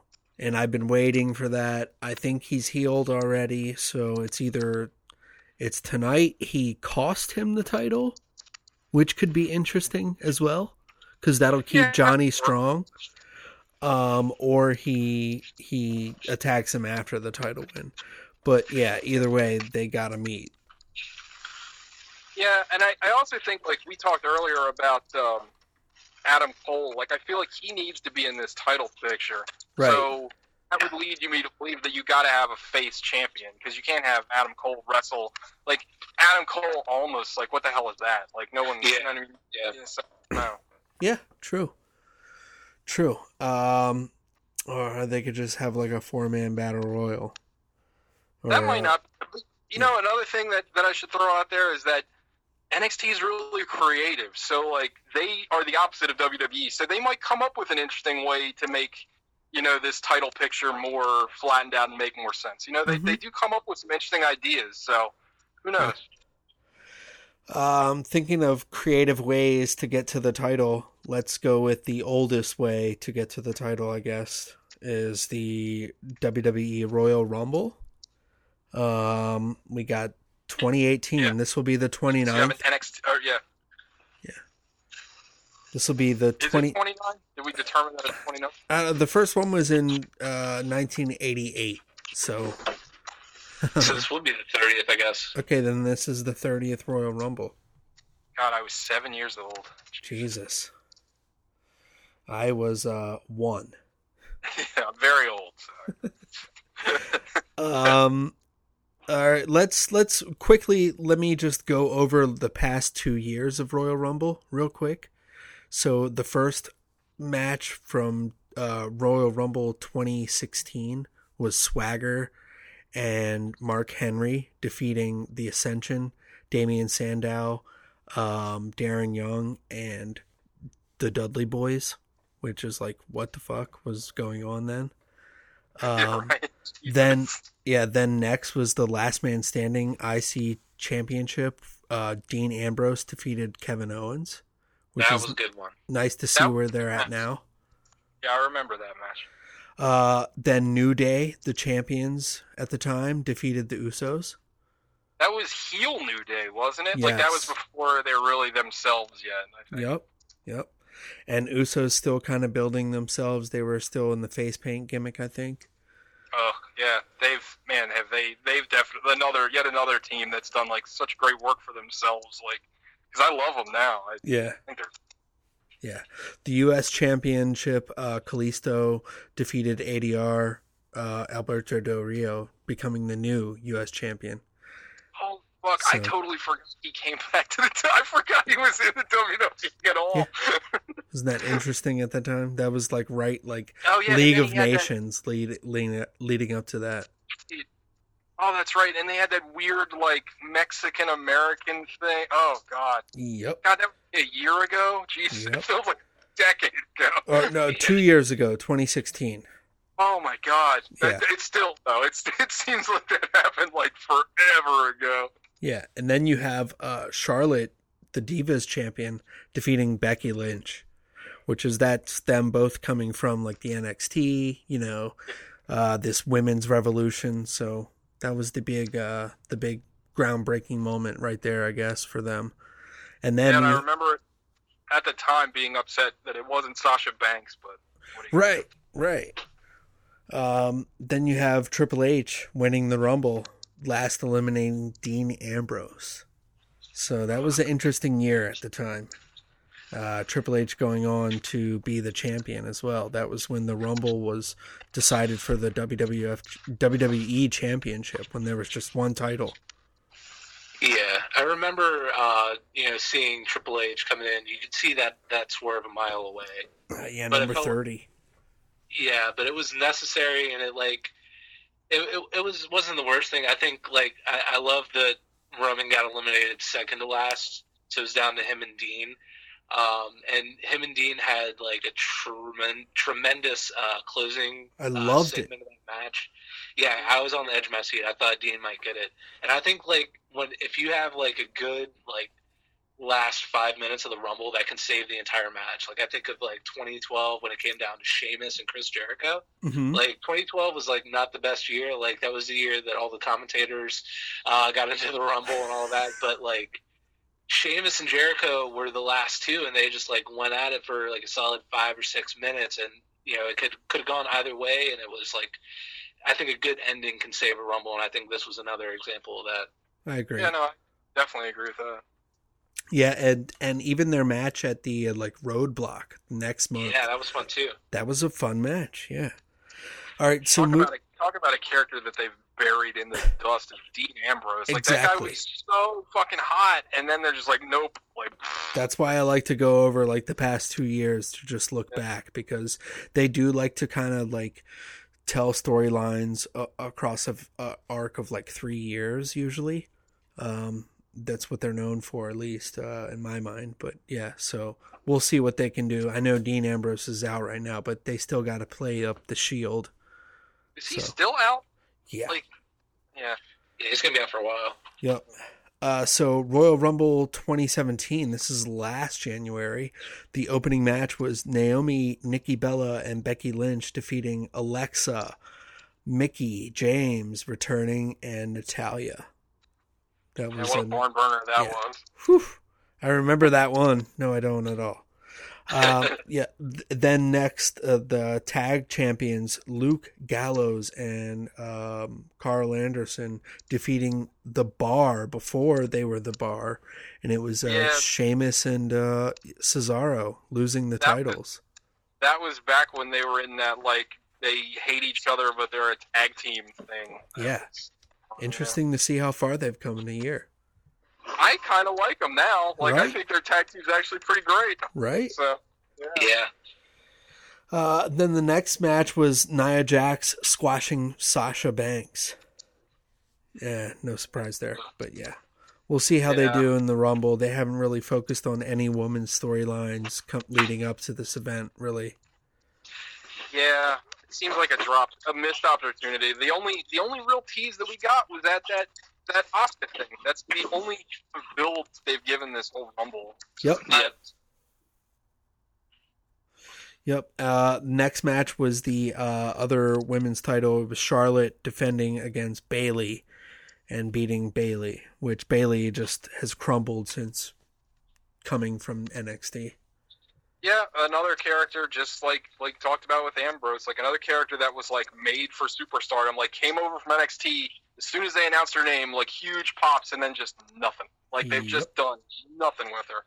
Yeah. It sucks. Because, that's a character, it's a surefire baby face. She's appealing to kids. That's something they don't really do well. And it's it's perfect, and they still fuck it up. It's amazing, man. Yeah. Then the next one was Kevin Owens defending the Universal Championship against Roman Reigns in a Shark Tank match with Jericho hanging, which was I remember that. Yeah. Ridiculous. It was awful. Yeah. And I think Jericho could reach his entire body outside of the cage, so it didn't make any sense. Yeah. Exactly. Wasn't even, what is it? Yeah. What was the purpose? It was to sell a toy. Really? Yeah, exactly. It's a new Jack's Pacific ring that they can sell. It was. Yeah. I'm pretty sure they did. Yeah. Yeah, it was. The next match was Cena defending against or beating Styles to become the 16-time champion. So it's interesting that it's a year later and now he's in the Rumble and he hasn't had a story kind of since. Yeah, but he's also been off TV a lot because he's doing that Transformers movie and stuff. So I kind of understand why he's been like less around. Yeah. Yeah. But I'm glad they didn't do the whole like Rock storyline where he's like, I'm a movie star, I'm too good to wrestle. That's why I'm not like. Thank God they didn't rehash that crap. Yeah. That would have been the worst. Man. Yeah, how good was this match though? Oh, It it was great. was awesome. Yeah, like I think they had like three or four matches all together, and like each one was better than the last, and this was just like amazing. Like this was them like taking a stab at like that New Japan formula of like just an epic match, and it was great. I loved every second of it. I also loved that this Rumble was at the Alamo Dome. That gave it a cool feel. Yeah, especially for this match. It was 20 years. Yeah. Only problem I have with those epic Cena matches, and you could say the same complaint with his series against Owens, with his series against AJ. They'll do these amazing moves, like I can't remember off the top of my head with the Cena AJ match, but I remember with the Owens match, like Owens did like a key crash off the top rope, and it's like that doesn't win the match, but like an AA and a 5-knuckle shuffle, or not a F5, whatever the fuck that Cena version you're is. right. Yeah. Like that ends the match, but after like it just I know Out it's of nowhere. wrestling and all, Yeah. but it's like it's kind of silly. Like you do this this move off the top rope that looks like it would murder anyone. You kick out of that, but this move that you do every week that gets the pinfall. Like Right. just give me like one match where you win from something other than your finisher. It would be so shocking. Like people wouldn't know what to do with themselves. Their heads would explode. Oh yeah, that's what they used to do in the 90s. It would switch it up, Yeah, I mean they do it in Japan all the time. Like Right. guys bring out new finishers in Japan like all the fucking time, And it's that builds awesome. towards the story of the match of the guy that you're going with. You have to have like a counter, or you have to build a Exactly. submission hold against him. And again, this isn't a complicated story setup. This is a very easy thing to do. Like, Exactly. anyway, sorry. No, it's all good. Orton wins the Rumble, last eliminating Reigns. Ugh. What a weird time. Do you guys remember? I don't know where you guys were when this was on, but I remember the room I was in when fucking Roman Reigns got called. Because we're all waiting for somebody fun or like a cool entrance, and it's Roman Reigns, and everybody's just like, "What the fuck?" Like Roman Reigns. Yeah. Yeah, it was terrible. And then Randy Orton wins. Just like, come on, man. Yeah. It's like, it's just such a letdown. And then that led to that awful match between him and Brock, where Brock busted his head open hard way for reasons I don't know. Yeah, that was terrible. Yeah. Why? To this day, like, why? Like, we're gonna elbow you in the head till you start bleeding. That seems safe. Like, Get some blood. Let's get some viewers on the network. Damn it! Yeah, that was uncomfortable to watch. You we'll think? let you bleed, but we'll let you elbow somebody in the head until they bleed. Like, what the fuck? We should do that for Mohole. Yeah. Oh, we already bleed on the show. You just can't see it. We're constantly bleeding. Like on Movie the Podcast, like as we're watching these movies, we're just slicing our heads open. Like you can only watch so many. You can watch the King Arthur movie like so many times before you're just like, I can't take this anymore. And just start slicing your head open. At least it's fun that one.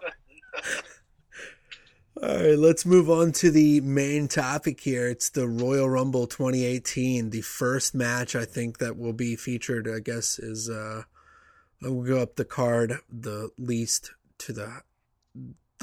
favorable to the highest favorable or mentionable. Rollins and Jordan against the Bar for the tag team titles. What do you think about that? I don't care about it at all. Like I really don't. I hope the Bar wins because I am a diehard # Sheamus section fan. Like I think Sheamus is so underrated. Me too. I think the guy is a good worker, and I love his style. And like, yeah, his gimmick is stupid, but like I love him, and I think him with Cesaro is a great pairing. And we need to break up Seth Rollins and Jason Jordan because they're not helping. Either one of them aren't helping each other. And you can put Rollins back in solo work because he's great. Yeah. I think Jordan with I don't know what you need to do with him, but he could be good. I think he's a talented guy. I think honestly, between him and Gable, I think they picked the wrong horse, but that's just me. So. Jimmy? Yeah. I mean, I don't have a very high interest level for this match. I mean, all four guys are very, very talented, and I'm sure they'll put on a good match. The conventional wisdom leads me to think that, like, Jordan will do something that costs them the match, or like he'll inadvertently, hit Rollins or something like that. Because I think they are going to split up, and I think the two of them are probably going to work at Mania against each other, which could be fun. Oh God! Yes. I mean, you could look at it as a waste of a Seth Rollins match, but maybe they make something out of it. I like to be optimistic. Yeah. When it comes to wrestling, but that's where I think this is all heading. So I think the Bar is going to win in a decent match. It'd be interesting. I know that we've been talking about like missed opportunities and what the fuck decisions, but like, who thought it was a good idea to break up American Alpha, who had a great attitude, a great energy with the crowd? Like, no, we need this guy Jason Jordan to be a singles wrestler. Like, what? Why? Yep. Like, why not? Why not give them a few months? Like, give them a title run and then break them up. Like, why did you waste that? I think he could have carried on the storyline of Jason Jordan being Kurt Angle's son with Gable as his partner, and 100%. And Gable's kind of carrying him. That could build both of them at the same time. I think it was cut too short. I'll do you one better, because I think they both kind of look like Kurt Angle. You do a double swerve. Where the DNA test comes back 6 months later. It's actually Gable. That's awesome. That's awesome. No. They're brothers. They find out that they're twins. This is my first T-shirt. Jordan and Gable. Yeah. Oh, that'd be great. Anyway, sorry. So, yeah, then the next match is the Usos against Gable and Benjamin in a 2 out of 3 falls. So, Usos are known for 2 out of 3 falls matches. This will be a nice one. I think the Usos got to take this one. Yeah, agreed. But I don't know. There's that little bit of trouble. That was it, Jay or Jimmy? Yeah, it doesn't matter. Yeah. One of them got a DUI. I don't know. I could see it going either way. I'm picking World's Greatest Tag Team 2.0. Nice. But, we'll see how it goes. I'm sure it'll be a fun match. I mean, maybe they need to give them something, because that's another like nothing team that like I don't know like what they are. The heels. Yeah, I think they need it they need the belts more than the Usos do at this point. Yeah, it's just the most random fucking tag team ever, though. I mean, I know the purpose of it, but it's just like, I'm not a fan. It's patented WWE, right? It's just like we traded in your one black collegiate wrestler for another black collegiate wrestler. Like, we went to the pound and got you a new jazz man. Like, that's just how WWE is. Like, they just do this stupid shit. Like every time, like both commentary teams or all 3 commentary teams have to have like the one black guy. Like, it's like you do things that are like so obviously weird and kind of racist. It's just like, guys, back up a second. Like, look at the optics of what you do once in a while, please. You remember Baron Saxton? Well, this is Percy Pringle, or who's the other guy? Percy Watson. Percy Watson. Yeah. He makes Booker T look like, I don't even know, like a profound world speaker. Like, that guy is terrible. He's like, I'm happy to be here. Like, what the fuck? Anyway. Yeah. I'm happy to be here too, dog. Yeah, I don't know if I'm happy yet. I gotta wait till the rest of the card to see before I make my final decision. Chucky ducky quack quack. And I'm giving something away. Yeah, so then, Jimmy, your thoughts? Thoughts on the pairing of Usos, Gable and Benjamin. I know you love them. Yeah, I think it'll be good. I think Gable and Benjamin are going to win. As far as Gable and Benjamin being together, like, I agree with everything you guys were saying. Like, it's not the most creative thing, but I'm just like hoping in my heart that this is going to pay off with a Gable and Benjamin versus Angle and Jordan match. Like that's money. Like that needs to happen. If that doesn't happen, then there was like no point in any of this whole storyline and these two pairings. That could be fun. Yeah, that would be fun. I'm with you on that. All right, moving along. AJ Styles defending his WWE Championship against Sami Zayn and Kevin Owens in a handicap match. This isn't a triple threat. It's a handicap match. Yeah, what the fuck is this? Don't know. That's screwy. Yeah. Why? Like, got schmaz written all over it.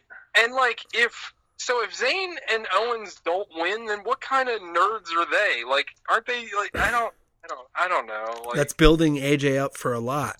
So what the hell is going to happen next?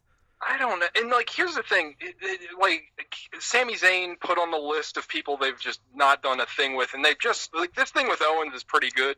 But like up until that point, like this is a surefire babyface that they've just like shit all over. Yeah. But to me, like the easy storyline for this would have been Kevin Owens gets like a fake injury or something. You know what I mean? That he gets out. So then. Well, he is legit injured in real life, though. Oh, he is? Yes. So you have Owens out, and then Sami Zayn versus AJ. That's a good match. Like right. I love that match.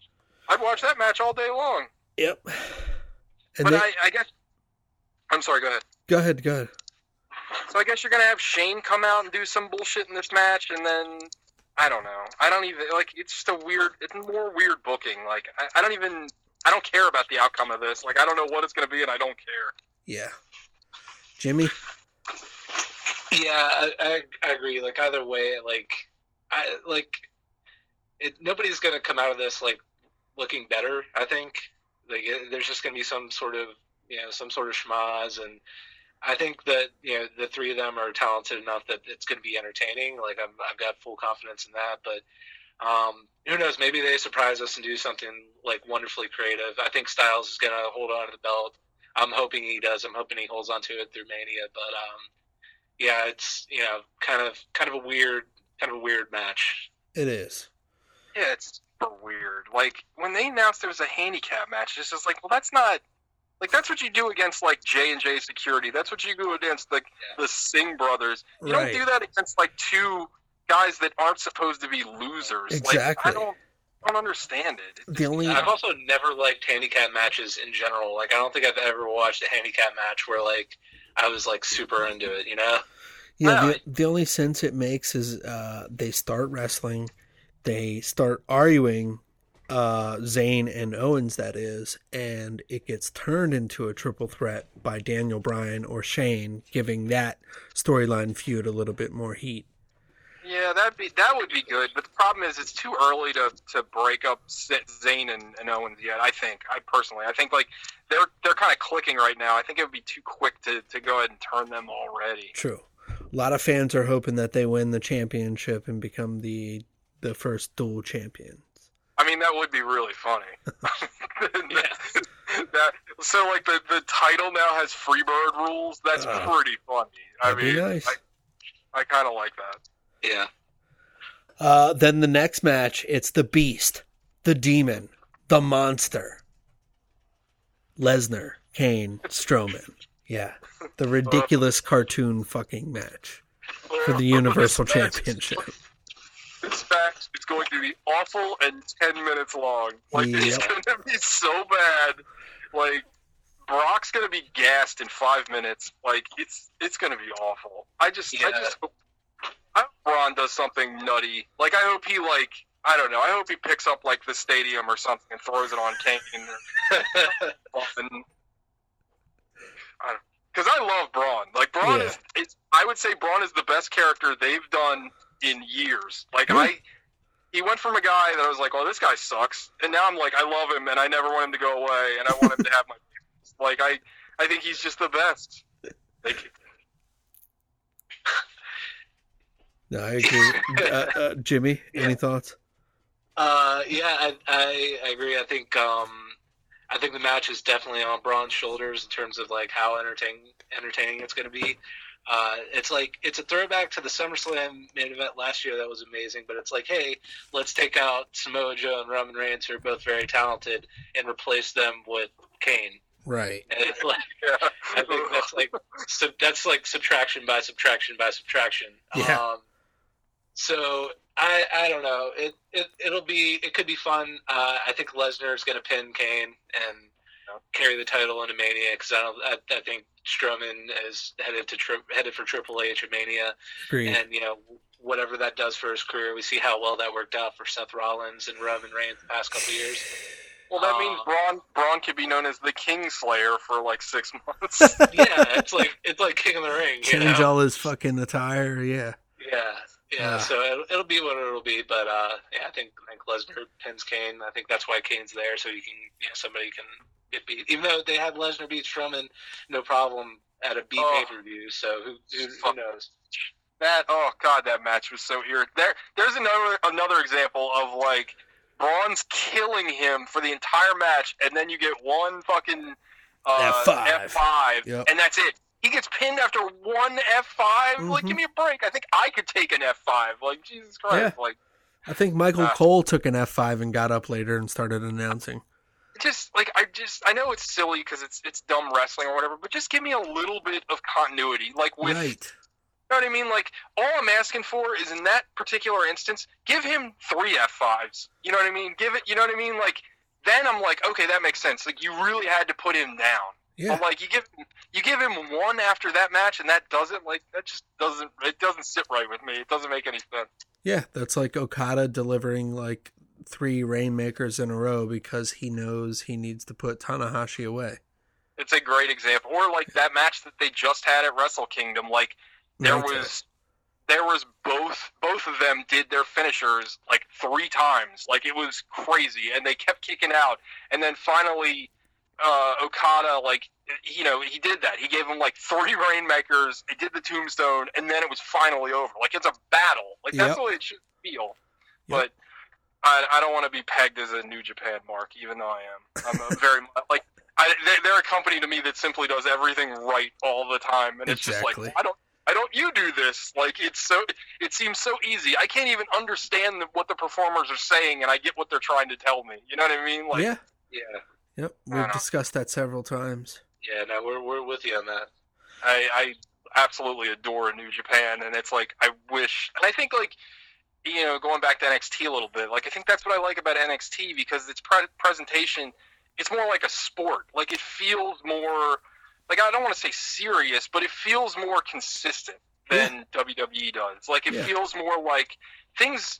And maybe it's because NXT isn't on as much, but, like, takeovers feel like special events, and these matches feel like special events. Whereas, like, we've already seen fucking Kane and Strowman and Kane and Lesnar. It's just like, what are they going to do that's going to be special? Probably nothing. Yeah, and even the way they present it on Raw, it's, like, out of nowhere in, like, 10 minutes of nothing. You're like, what the fuck? That just happened? Balor versus, whoever, like, on Raw? Like, what? Like, yeah, and it's all in how it's presented, and it seems like such an easy fix. Like all these things seem like such easy fixes they just can't figure out. Anyway, continue. Moving right along, I'm gonna give you guys the rundown. It's the women's Rumble and then the men's Rumble. So, can I ask you a question real quick before we get into this? Sure. Where do you think these 2 Rumbles are going to be on the card? Like, because they're not going to be back-to-back. I can't imagine. No. I think the Women's Rumble is going to open the show, or be, like, in the first half of the show. Okay. Right. And then the Men's Rumble is going to close it out. Okay. Nice. I was hopeful to think that the Women's Rumble would close it out, just to be, like, groundbreaking. But I think you're right. Women's Rumble is, like, after, like, a championship match mid-card, and then men's Rumble closes it all out. It would be amazing if the women's match closed it, but it won't. Like I don't think it would. Yeah, I'd be all for it. Did that Hell in the Cell with Charlotte and Sasha close a pay-per-view or no? Yeah, it did. Yeah. Yeah, I mean that was cool. Like it was cool. They had some problems in the match, but yeah. The match was pretty good. But in theory, it's cool that they ended the show with it. Definitely. Yeah. But good question. So here's the rundown on odds on the Las Vegas betting odds. I'm going to give you guys the rundown for what they think the winners will be. So we have Ronda Rousey 7-4 odds. I think she's already come out and said that she's not going to be there. Yeah, I think she said in an interview. Still, as of now, as of 2 hours ago, she's on there. Well, it is wrestling, so it could be a swerve. Yeah, Asuka 11-8 odds. Paige 11-2 odds. Becky Lynch 8-1 odds, and then Stephanie McMahon 16-1 odds. Oh God, if it's Paige? if it's fucking Stephanie, I'm rioting. Like, fuck you. Like, God. Any thoughts on those? I don't know. I think it's Asuka. Yeah, I agree. I think it's Asuka. If it's not Asuka, it's a totally wasted opportunity for it to be Asuka. Yeah. Yeah.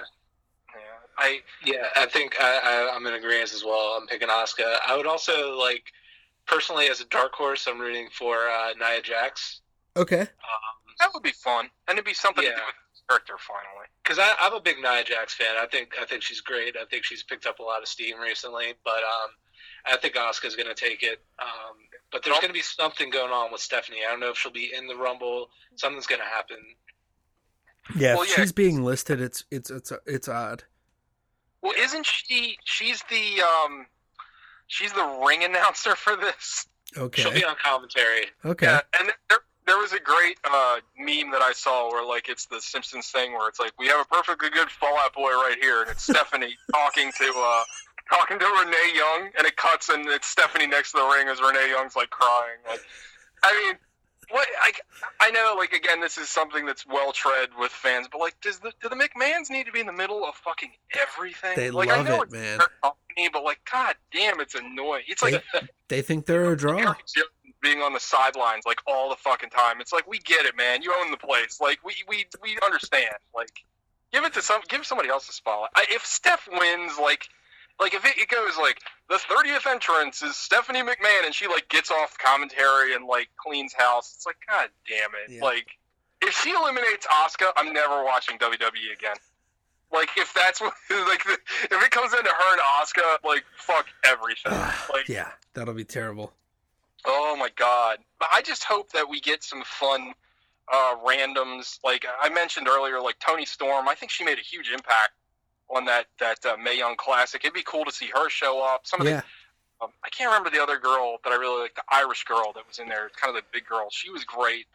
Kairi Sane, I think some NXT people. Kairi Sane would be great. Peyton Royce obviously would be great. Yeah. Nikki Cross, the aforementioned Nikki Cross would be fun. I think they got to bring up some of those because they only have 19 people listed on the Royal Rumble for the site so far. So I hope they bring back the ghost of Mae Young. That'd be fun. Take a Hurricane Rana. Oh, dude, we totally forgot on Raw 25. They brought back Mark Henry in one of the weirdest segments I've ever seen. He's talking to the Godfather, and he's like, "That's not my hoe, that's my wife." He should have been with a hand too in the background. Mark Henry should have had the plastic hand as much bigger, and he's like, "My plastic hand grew up into a big plastic hand." I don't know.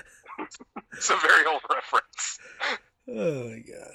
They should have brought Val Venus without a penis. That'd have been too. Remember 25 years ago when the Kai and Tai cut off my dick? Choppy. choppy pee pee. That wasn't a racist time in television at all. No, not at all. So yeah, the men's rumble. Here we go. It's Nakamura 6-5 odds. Daniel Bryan 9-2 odds.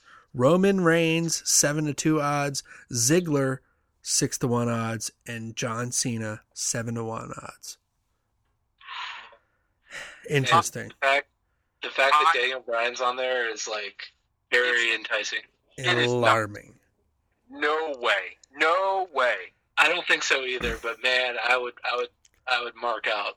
Oh, I would love it, but it's weird, and it sounds like it's funny just coming off that New Japan thing. But I have a very Japanese bias because much like Asuka, I think if Nakamura doesn't win this, it's a huge miss because I think Nakamura needs that kick in the ass. Like his character needs something, and I think if they give it to Nakamura to win, I think that gives him a huge boost.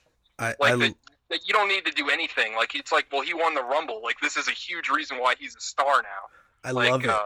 But don't you think this is an opportunity for Vince McMahon to go, like, Asuka wins, Nakamura wins, and he's like, this Japanese mania. This is it. Yeah. You loved your New Japan?